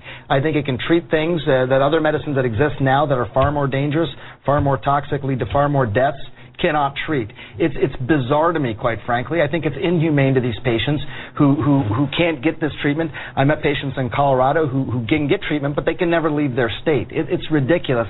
And the doctor, I think, maybe he would agree with me, maybe he won't, I'm not sure. I don't understand his position, but it is irresponsible, I think, of the medical community not to have this as an option. I have children. I don't want them getting loaded, as he says, on this stuff either. That's not the point. Right. The point is that we're trying to help take care of people, and we should not take marijuana off the table as an option here. Sanjay, got to leave it there. Good to talk to you. And I totally. No, just shut up, dude. You just wanted to get on TV and have an alternative point of view and think that we're talking about legalizing. That's not what we're talking about. We're talking about helping people. I just don't understand, like, where this revelation of helping people and being friendly and being a good, wholesome person, where that went. It's like, it's very odd. It's very odd. And then if you go against the state, then you're some kind of. It's really weird how they personify you. It's like, well, I don't believe that we should have a private bank loaning our. Well, you for the communists then? It's like, no, dude. I mean, what are you talking about? It's like they have a perceived notion of what reality is, and if you challenge their little candy-coated shell of what they have encapsulated themselves in reality, if you challenge that, then they have to somehow win the argument. We don't have discussions anymore in America. We have arguments. We have like childlike arguments too. It's like, you stole my book. Well, I don't want it now. Yeah, it's very, very odd. And I think that a lot of it has to do with the educational system here and the structure of authority that was set up. And if you see it and you understand it, a lot of people they look at things at first glance, they don't think of it in a couple of different levels. But just think of the way that you were programmed. You were literally programmed to think about marijuana. You were programmed that this drug is illegal, and it is illegal for a reason. And what Sanjay Gupta said there is 100% correct. It is a very low, and believe me, I've done the research on it, it is a very low risk of addiction, number one. Number two, very small, minuscule number of side effects. He actually mentioned two of them. The paranoia is one of them, and the feeling that you're being watched is another one, and shortness of breath. But that's just because your synapses are actually blocked with the THC, and it's really difficult to get into in 30 minutes. But we need to start looking at all the options here. This is becoming ridiculous, and the fact that cannabis is labeled a Schedule 1 drug is preposterous. Psilocybin mushrooms that are a Schedule 1 drug is preposterous. Once again, minimal effect on the human ingesting it. Minimal effect on the outside world. I think, and minimal effect on the body in general. That's what I don't get. Our medical system is so ass backwards that they would rather give you synthetic heroin than let you, or give you an antidepressant that'll make you go and shoot up a whole bunch of people, or have thoughts of suicide. And once again, I know people that have taken these for bipolar and stuff like that, and they say that those drugs are scary as hell. They would rather have bipolar than be on those psychotropic drugs. So, I don't know what to say here. I got a caller on the line here. I am going to pull them up. Caller, you are on the air listening to me ramble about how ass backwards America is. So, go ahead. It is completely ass backwards, sir. Hey, Robert, what's happening, man? Not much. How you doing? Doing well. Matt couldn't make it on tonight? No Matthew? No, he may be able to jump on later. I'm not sure. Okay. But I just played I broke it up into 3 segments because I wanted to give people some play-by-play on it. And I'm sure you guys talked about it, or you're going to talk about it. The Sanjay Gupta interview today that was on CNN that basically took the community by storm, that there was actually a neurosurgeon that spoke out and said, hey, wait, this is all a sham. This stuff shouldn't be illegal. We should probably start using this for people that have real medical issues, which is one of the things that I've been pushing from the beginning. But people always get it misconstrued in believing that I want everybody to go out and get high. I just think that if somebody's hurting and somebody's suffering and you have a plant that can make them feel better, if like somebody has a sunburn, you rub some aloe on it from an aloe plant, that makes them feel better. If somebody's got seizures, and I've got an article that I'll read that here earlier, any kind of spasticity, anything that's spastic, whether you have a spastic colon, you got IBS, you have asthma, which is spasticity as well. It's spasticity in the lungs, or if you have any of these other spastic ailments like the guy did on the interview, it'll actually help those. But we're not looking at that because the government says it's bad, and they ran DARE and all these other programs to show you how bad it is. Oh, what's beautiful about the DARE program and the Just Say No campaign and all that is, and out of all the different programs that they've had since the 1980s, when the drug war really amped up, I was just reading this article that showed all the numbers, and every single program they've ever started in the anti-drug campaign has actually caused an increase of drug use, all except the Don't Just Say No campaign. The Just Say No campaign, though, was labeled as minimally effective. But listen, they took all those tax dollars and were going to save us from the great terror that was drugs. But see, now they've switched it. They're done with the war on drugs. Well, kind of. And they still like to, flashbang people and throw psilocybin mushrooms in their, bring bags of psilocybin mushrooms in and then say that they found them. I mean, there's still that part of the drug war. But now the drug war is switched to the over-blanketing term of terrorism. And what did you make? I haven't even got your take on this, so I'm going to put you on the spot. What did you make of the terror alerts that were sent out right after all of this Benghazi stuff started surfacing, once again on CNN of all places? Not to be, spout outrageous conspiracy theories, but it just seems like they needed something to go, see, spying is okay. Look, we were able to find out that there may or may not be a major event that may or may not kill people in the may or may not be too distant future. I got somebody that would disagree with you. Hold on a second. Wendy Malik, your question, please, for Alabama. Government tracking of phone records has been in the news lately. Is this an invasion of privacy or necessary to keep our country safe? Why or why not? I think the society that we live in today, it's sad that if we go to the movies or to the airport or even to the mall that we have to worry about our safety. So I would rather someone track my telephone messages and feel safe wherever I go than feel like they're encroaching on my privacy. Thank you. Okay, who am I to disagree with beautiful people with no brains? I'm sorry. Okay, when they ask you this question, be sure to say that you want it, okay? Because that's the way that you're going to win. Don't say you want liberty and freedom and that's tyranny that we're under. But yeah, it's just it's kind of funny, isn't it, that to watch the power structure go collectively insane. Did you hear this today? I haven't even touched on this article yet, but Congress wins relief on Obamacare health plan subsidies. Have you heard this yet? No, what is it again? Oh, Congress wins relief on Obamacare health plan subsidies. Guess what they did today? They wrote a little amendment. Yes, they did. Because remember, they're the ruling coming a mile away.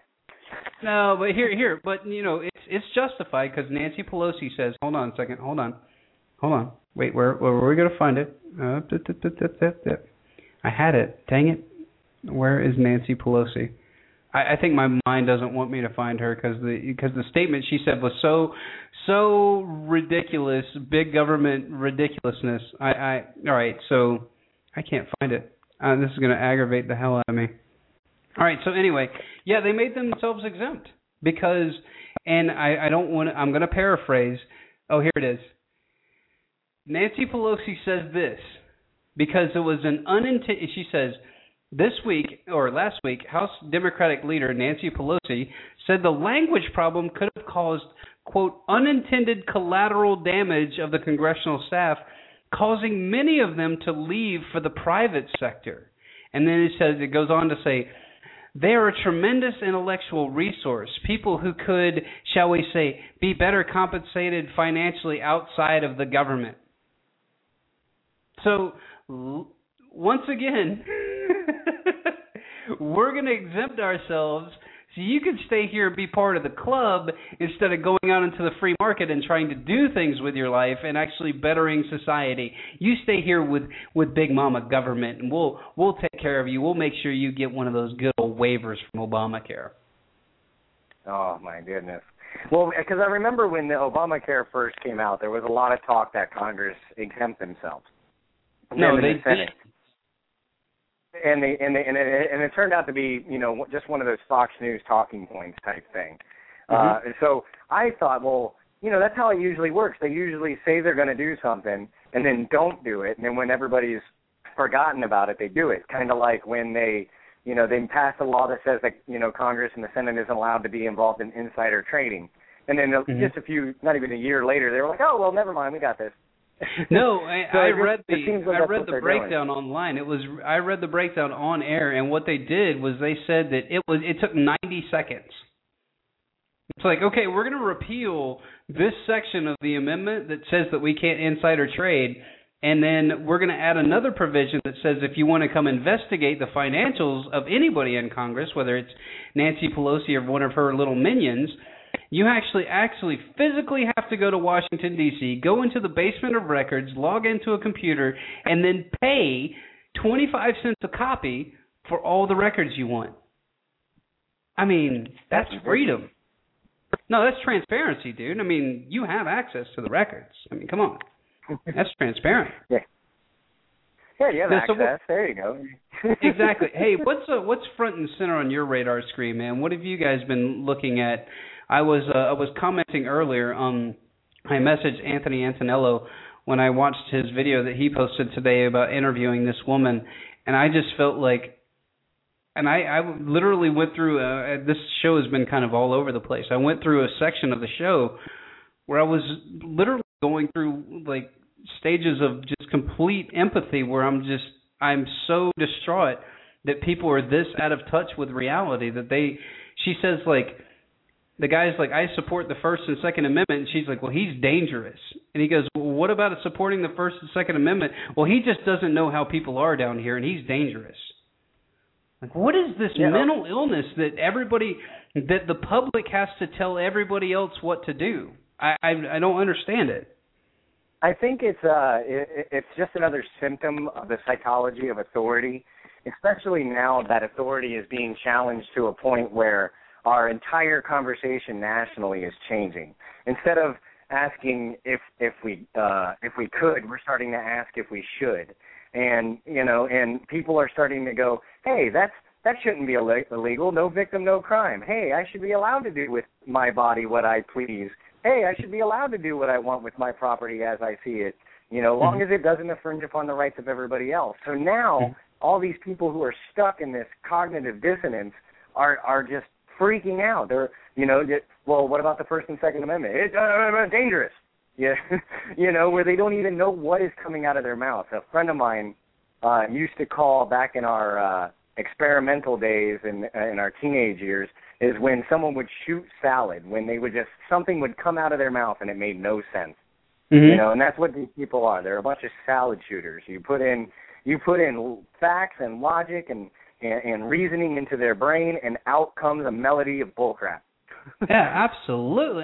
That's a great way to put it, because, and it's collective mental illness too, and it's like they gang up on you if you challenge the system. It's very bizarre. Like I'm sitting there looking around, going, these people actually believe this stuff. It's like, I even have conversations with people that are retired military, and they're all like, "We need to. You're gonna open us up for terrorism."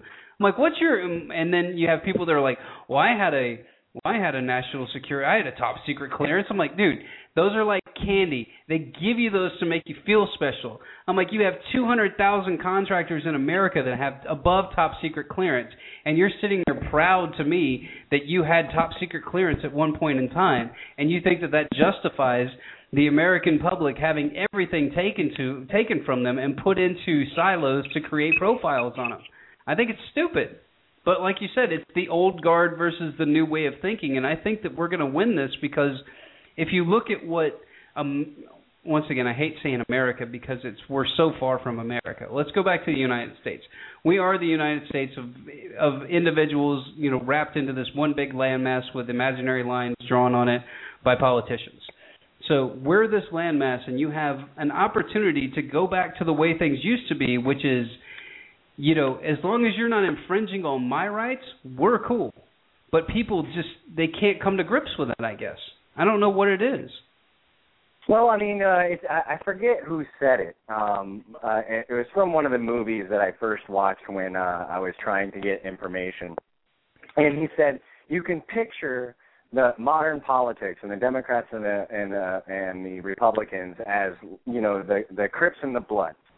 Mm-hmm. You know what I mean? And they're playing their game against each other, and they're constantly fighting against each other. But the second you come in and you threaten that game, they unite to attack you. Yeah, that's a great way to put it. And that's what we're seeing right now. We're seeing these major players who have been in power for 400 and some odd years now, who are starting to realize that their foundation is gone. It's cracking. It's being destroyed. A new foundation is being built, and they're doing everything in their power to make sure that they can continue fighting amongst themselves. Do you believe in what I said earlier, that it is a race for the consciousness of humanity? Whether the humanity will actually breathe life into liberty again, or if we just collectively just grovel to authority? Robert Anton Wilson, I think, said it best. He said that every time information is getting to the point where it's going to double, where we're about to experience a whole new world, the stakes get higher. With the Renaissance and with the Age of Enlightenment and with all these different ages. Let's say it went the way of tyranny during those times. We didn't lose much, but now the stakes are everything. Exponentially higher. We lose everything. Yeah, technology, medicine, communications, maybe even our humanity. If we don't, if we allow these people to carry through with their plans. No, and it's not, and we're not sitting here spitting rhetoric, people. This is real. I mean, it doesn't get more real than this. I mean, if you look around you, and once again, I not to double back on the broadcast, but Robert, I talked about at the beginning of the show how that Time Magazine has got this new article coming out, or new article going, where are all the honeybees going? And then there's an article today that says Russia warns the global war over the bee apocalypse is coming very soon. And then everybody, all the mainstream outlets are like, why are all the bees dying? I don't know. Maybe because you had the makers of effing Roundup decide that they were going to biologically engineer your food. How about that? Mm-hmm.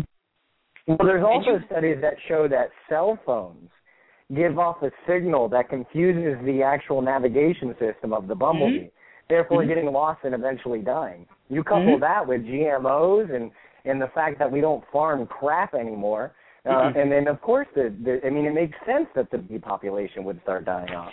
And like Einstein said, if bees cease to exist tomorrow, the human population will follow in 7 years. Yep, so do we, because we have no way to pollinate. Like, those are the greatest little pollinators on the planet. Maybe that's why Bill Gates is trying to build his little robot mosquitoes, so he can go around and pollinate all his Monsanto crops everywhere.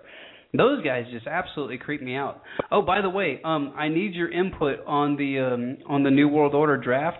So we're doing it next Tuesday night. I don't know how many people are going to join in, but listeners, feel free to call in and give us a take, or give us a person that you think. We've already got the good ones. We got Cass Sunstein, Bill Ayers, Henry Kissinger. There's no Goldman Sachs in there. I'm thinking Jamie Dimon's got to be in there. Bernanke's in there a couple times. So That's going to be a really fun show. I think it's going to be like the last 30 minutes of that broadcast. So I do want you to submit some names. I'm not going to put you on the spot right now. But what do you here? Let me read you this Paul Craig Roberts article, and then I want to get your take on this because he really does. He encapsulates everything that we're talking about here, and it doesn't look like I'm going to be able to get to all my news, but oh well. And it says, oh, by the way, Paul Craig Roberts was the chief economist for Ronald Reagan, super smart guy, and understands global shifts really well. He said, there's a saying that if government fears the people, there is liberty, but if people fear the government, there is tyranny. He says, the criminals in Washington... Is that your phone or me? Oh, that's you. You there? What's that? Oh, okay, yeah, good. Your phone, your mic was doing something crazy. Oh well.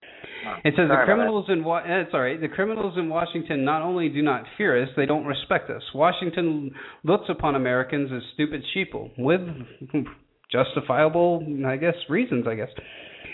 Washington believes that it can tell the population anything and the people will believe it. For example, the line that the recession began in 2007 and ended in June of 2009. Many Americans believe this, even though that has not personally been experienced in economic recovery. Indeed, they are sinking further into poverty and near poverty. Don't forget those non-existent weapons of mass destruction that Saddam Hussein allegedly by Washington possessed, or the Gulf of Tonkin fake event where Washington claimed that a warship was attacked by Vietnam. Really, the list of official lies is too long. Anyone who believes anything that Washington says is too naive to let it out of the house to be let out of the house alone. But Americans believe the lies because they believe that their patriotism requires it.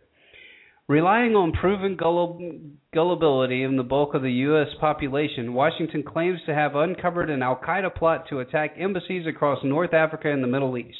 To foil the plot, Washington closed 19 embassies for the past weekend and for this week also.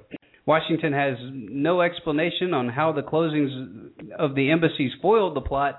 If al-Qaeda wants to blow up embassies, they can blow them up whether they're open or closed.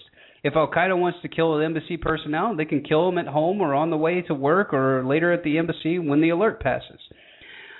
I only check with the prostitute media in order to assure that whether my current estimate of our prostitution for Washington is accurate. Possibly I missed some explanation of the skepticism about the latest terror threat, but I didn't hear NPR's account.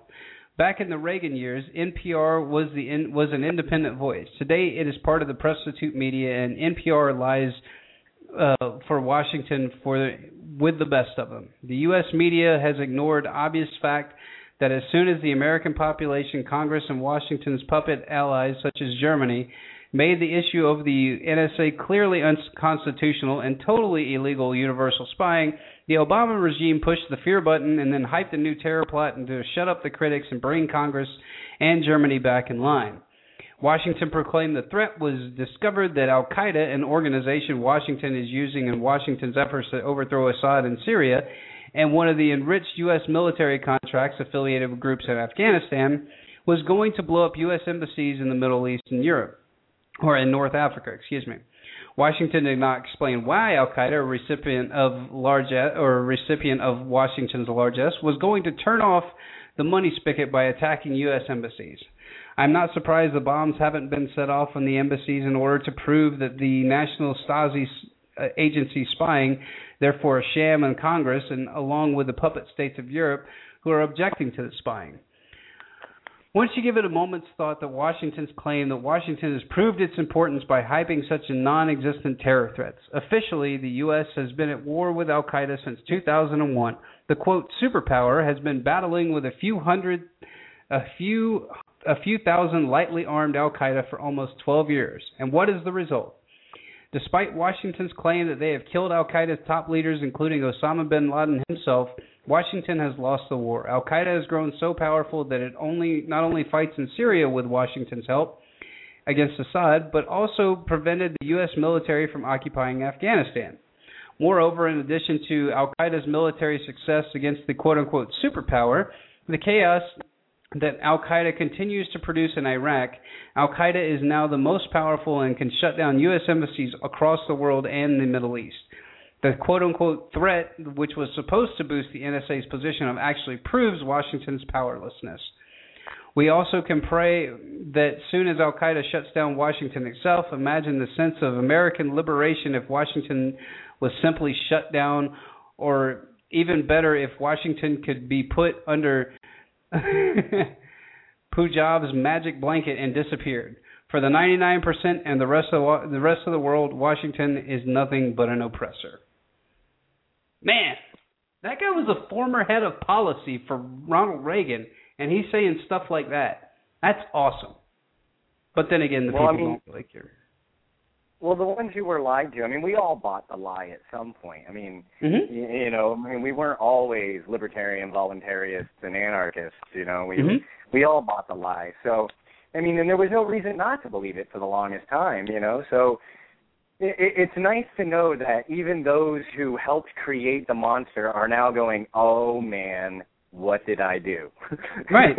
Hey, even Jimmy Carter said that we're not a democracy anymore, and he's like, "This is getting crazy." I mean, Jimmy Carter. Woodrow Wilson apologized. Woodrow Wilson apologized for giving America to the bankers in his memoirs. Oh yeah. You know, I've ruined my country.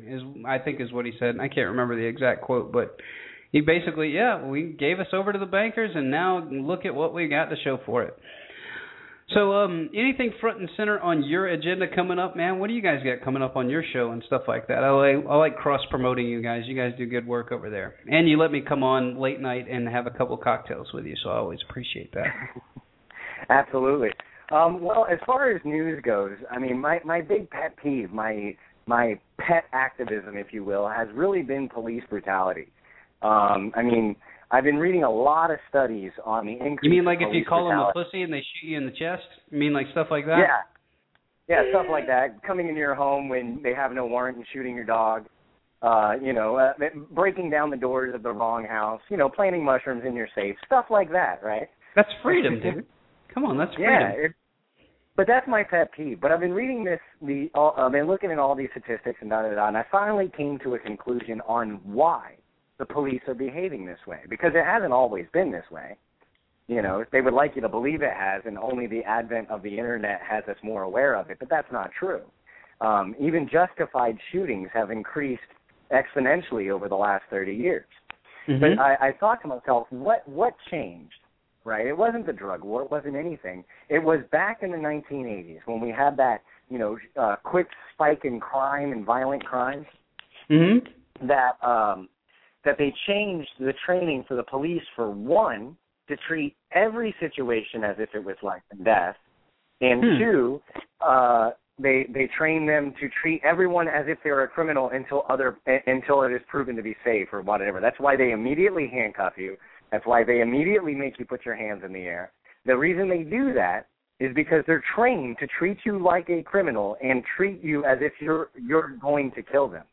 Now, so, playing devil's advocate, but playing devil's advocate, they're going to say that that's the only way that the cop is going to feel safe, is if he knows that the person is surrendering. Good, then don't be a cop.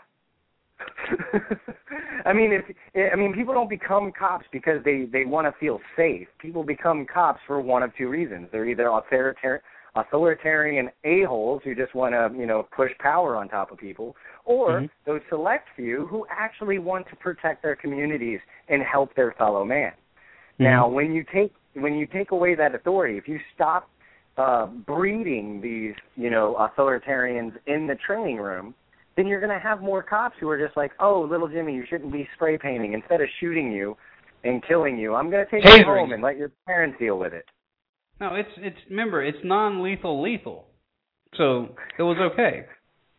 Seriously, that's what they call them. It's a non-lethal lethal what? That doesn't make insane sense. How many people die from tasers a year. Like, I thought it would be a very low number. It's pretty up there. It was like, last I checked, if I remember correctly, it was something around 450 deaths this last year alone. Yeah, but remember, terrorists killed 2 people this year. Well, yeah, I forgot. I'm sorry. Thank you for, showing me the way. I almost thought that, our government was the terrorists. Oh, silly. No. Dude, come on. They're bringing us freedom. I mean, I mean, and they're bringing it all over the Middle East, too. They're just, placing freedom all over Syria and all over North Common, Africa. They're just planting flags of freedom out there, man. It's like McDonald's. You can't go anywhere without finding American freedom anymore. That's what it should be. We should maybe just turn every American military base into a McDonald's, and then we could feed everybody in the world. Because we're in, over 130 countries? Just like, hey, we're up there, yeah. Just absolutely sick. So here's something I've never really asked you. Do you think that we're going to win? Yes. I honestly do. I think I kind of agree with Adam Kokesh. I think freedom is inevitable because when you look at the whole of human history, we have always been working towards freedom. Now, granted, in the beginning of human history, they were small steps, like Cyrus, when he conquered Babylon, freed the slaves. This is 6,000 years ago. He's freeing slaves. How dare you bring history on my show? How dare you bring history? But 6,000 years ago, you have kings who actually thought that people shouldn't be ruled. So it's not a new idea. The problem is because of evolution. We still had that very animal instinct in us.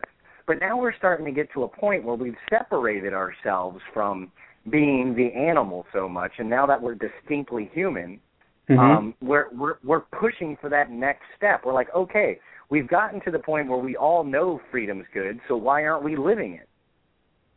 Because there's too much money involved in freedom. Costs too much money, Robert. No, it does. I know. It costs too much money for the bankers. I pay for everything out of pocket. Yeah, freedom costs way too much money. Yep. But I think that's my thing. So I think it's inevitable. I think we'll win, but the question is how soon? How long will we drag out this torture? Is the question. Can we beat the rise of the robots though? That's what I'm worried about. Because I see projects all over the country, and call me a conspiracy theorist. I'm going to coin a new phrase, man. I coined it on the last show. I'm going to keep pushing it out there until we get some traction with it. I'm an alternative theorist. And what that means is I don't believe in what everybody's mainline theory is. I have an alternative theory. Not that it's a conspiracy theory. There might be some conspiratorial things in it. But separate it, make the talking point different because that's what people are going to say. Here's what I see, and this is terrifying to me. Do you know how many people worked on the Manhattan Project that didn't know that they were trying to build a bomb? Oh, yeah, no, most of them, actually. Over 100,000 people, okay? And everybody's like, oh, the government can't keep a secret. No, look, they kept 100,000 people in the dark about blowing up a freaking entire city. Don't tell me they can't do it.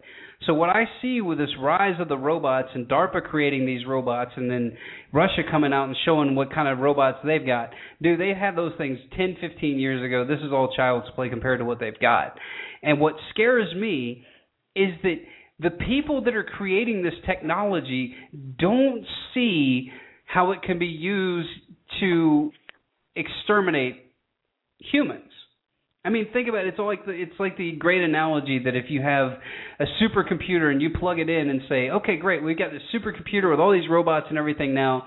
So now we're going to find out, what's going to be the safest thing for the world. We've compiled all this data, and then the computer goes, the safest thing for the Earth is to exterminate all humans, and then we're all done. But I get nervous when I start seeing DARPA creating robots, everybody talking about autonomous drones in the future.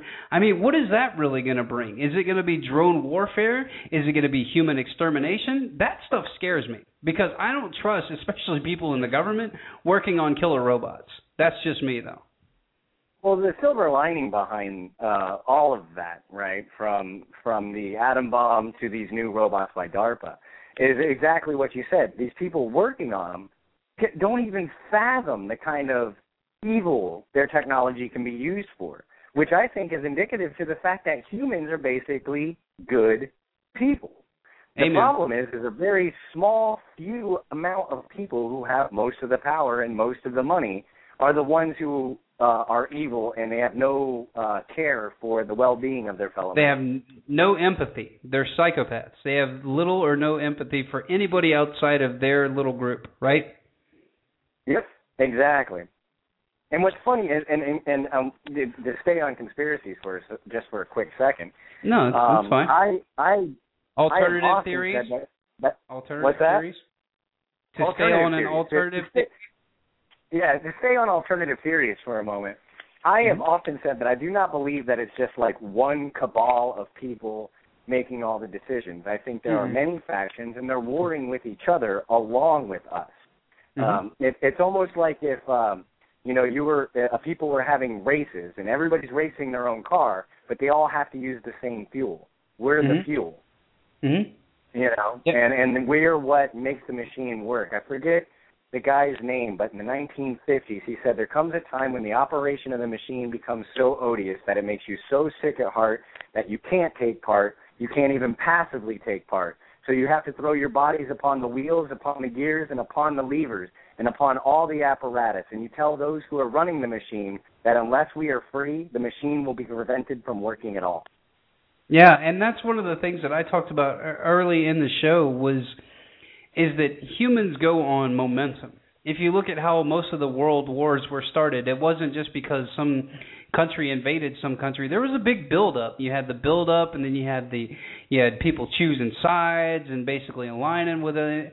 So humans get in this mode of momentum, and right now, it's like the establishment is trying to create a momentum of tyranny, and we're trying to create the momentum of liberty. And that's what I'm saying. Are we going to win the race? Because, man, if you're not excited about living in these times, dude, you do not have a pulse.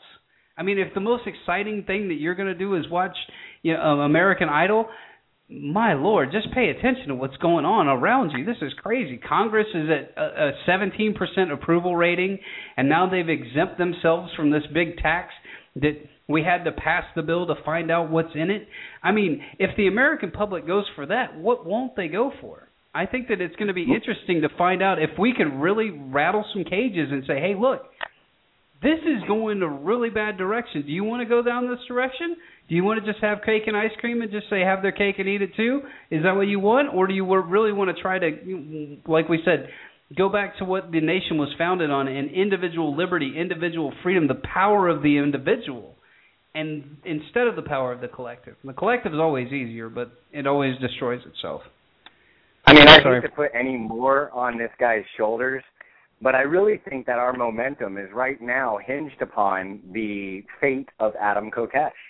Yeah. One thing I've noticed is ever since Paul, the Ron Paul campaign, and they got cheated, we all kind of broke off into each other's sects and started arguing with each other if voluntarism is better than anarchism, if anarchism is better than libertarianism. But since Adam Kokesh, even Cantwell and him, have butt heads from time to time. Now he's helping him host his radio show. It seems like we finally have something to rally behind. So what I think is that the government's kind of backed themselves in a corner.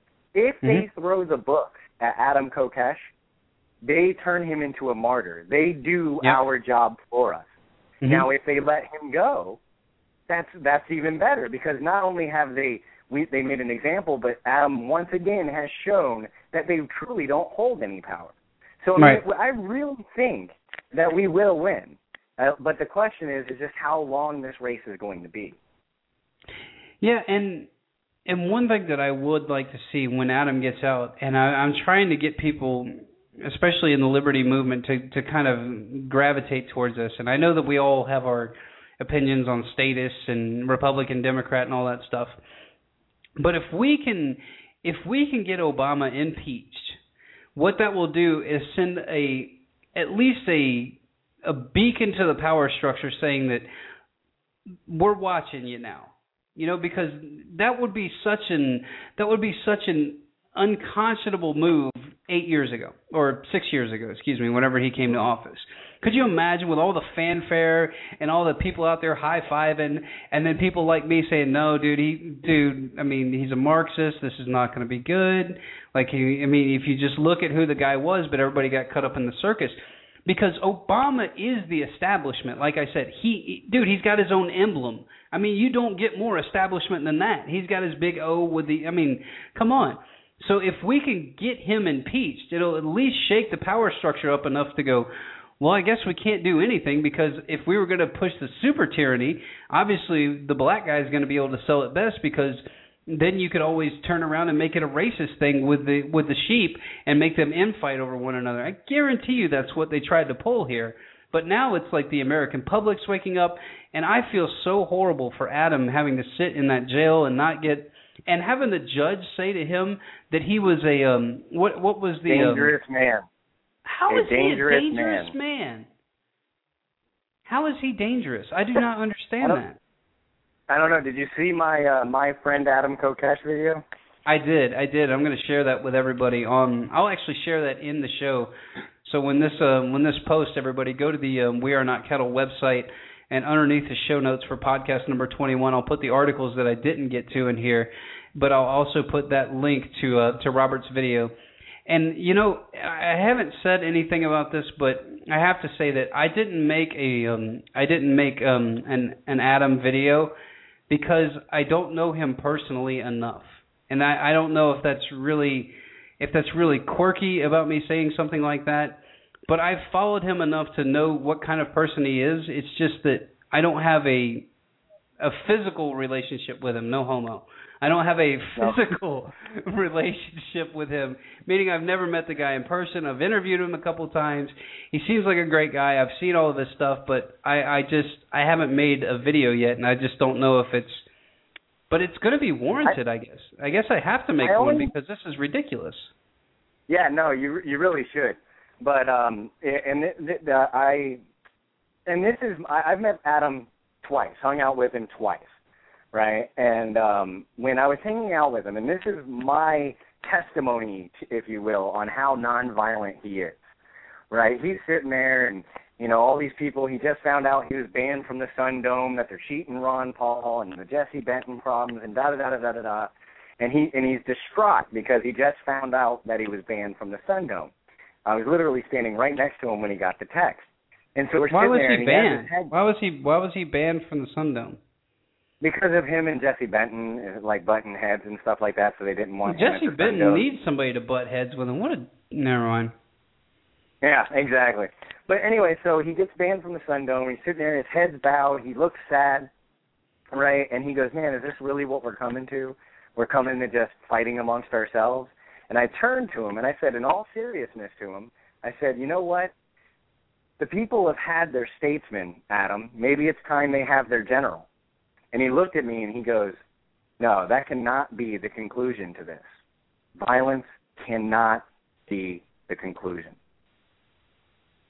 And you're going to tell me that man's dangerous? The man during his a low point, if you will, where he was insulted that he was banned, that he felt sad that the whole movement was falling apart at the time, and even then he still says, no, that cannot be the conclusion?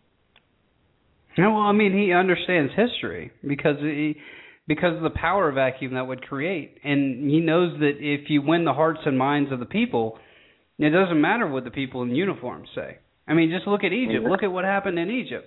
I mean, it took, a little over a year, and the population was like, get this clown out of here. And the military's like, look, our hands are tied. These people are going to bum rush the Capitol and probably murder this guy if we don't step in and remove him. So... You're exactly right, and you know I do need to make a video for that. You know I've had enough conversations with him that I could go on record, and I feel like I feel like I'm in an awkward place with that. So that's just my personal. All I try to do with my video is instead of just using my words, I showed almost every time Adam's been arrested in the video. Not once did he ever get violent with him. Not once.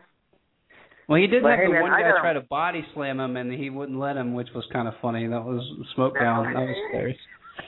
I still love that. That gets me every time I see that. You see the guy try with all his might to slam him on the ground. He's like tries to pick him up, and Adam's like, I've still got my microphone that happened to me at the Jefferson Memorial. I'm not doing it again. Yeah, no kidding. Yeah, that was ridiculous. And then the guy puts like the chokehold on him. I mean, come on, man. I mean, I guess whatever. So I guess I'm gonna make a video now, man. So awesome. Go ahead. I was gonna tell you I just need to wrap this up. I gotta run somewhere real quick. Yeah, me too. I'm about to wrap it up. We're running in overtime right now, but hey, I do want to go over this really quick with you and get your take on this. This is the nanny state in full effect. The NFL plans to, and everything in America now is a crackdown, in case you guys haven't figured this out. NFL plans to crack down on excessive celebrations this season. That's right, the NFL League has been reportedly cracking down on excessive celebrations and taunting this season. The Pro Talk reports that the referees have been to training camps and worried about the players celebrating too much. Heaven forbid they have fun at their jobs where they get fucking beat up for a living and thrown into, 200 and 300-pound men all day and get slammed around, but whatever. The taunting rule is new to the NFL, but some critics have dubbed it the No Fun League. And the officials have gone a step further to enforce the rule. And I'm going to leave you at this. You ready for this? The new rule book says that the team will be penalized 15 yards and if the player commits one of these acts. You ready? Sack dance, home run swing, the Incredible Hulk, spiking the ball, spinning the ball, throwing or shoving the ball, pointing with the ball, verbal taunting, military salute, or standing over an opponent for a prolonged period of time. What the? That takes away almost all the fun stuff out of football. Yeah, no, that's it. That's it. You are a biological android. Get out there and tackle somebody. So, I'm going to end on that. Don't celebrate. Don't celebrate that you've done something. Could you imagine if somebody closed like a $2 million deal and as he walks out, he's getting ready to call his wife and his boss goes, "You call your wife, I'm going to fire you." You celebrate about that. Or something to the fact like he closes the deal, walks out, gives his boss a high five, and they're all like, "That's 15% off your commission right there, sir." No, yeah. Either that or they come in and say, "You know what? We saw you guys high five out there. We're going to tear up the contract." All right. Well, thank you so much, Robert Wasserman from the Journalistic Revolution. Plug your stuff real quick, man, and then we'll end the show. Yeah, absolutely. You can catch us at journalisticrevolution.com or the YouTube or Facebook channel of the same name. We also have an Android app you can download to keep tabs on everything we do. And then remember, Status Anonymous, guys. It's a 12-step program. If you're still dealing with your statism, get in touch with us. We'll help you out. Absolutely. So, and once again, everybody, follow me on Twitter. We Are Not Cattle, the number one. Like my YouTube channel, We Are Not Cattle TV. Remember, once I get to 100 YouTubes, I will. Once I get to 100 subscribers, I will try to bring back the live video show, or not the live, the video show of the audio podcast. That was very confusing. But anyway, like my stuff, share the message about liberty and freedom, everybody, and let's beat the technocrats. Robert Wasserman, thank you so much for joining us, and love liberty and freedom, everybody. Take care. You deserve your freedom. Yes, and the feeling that you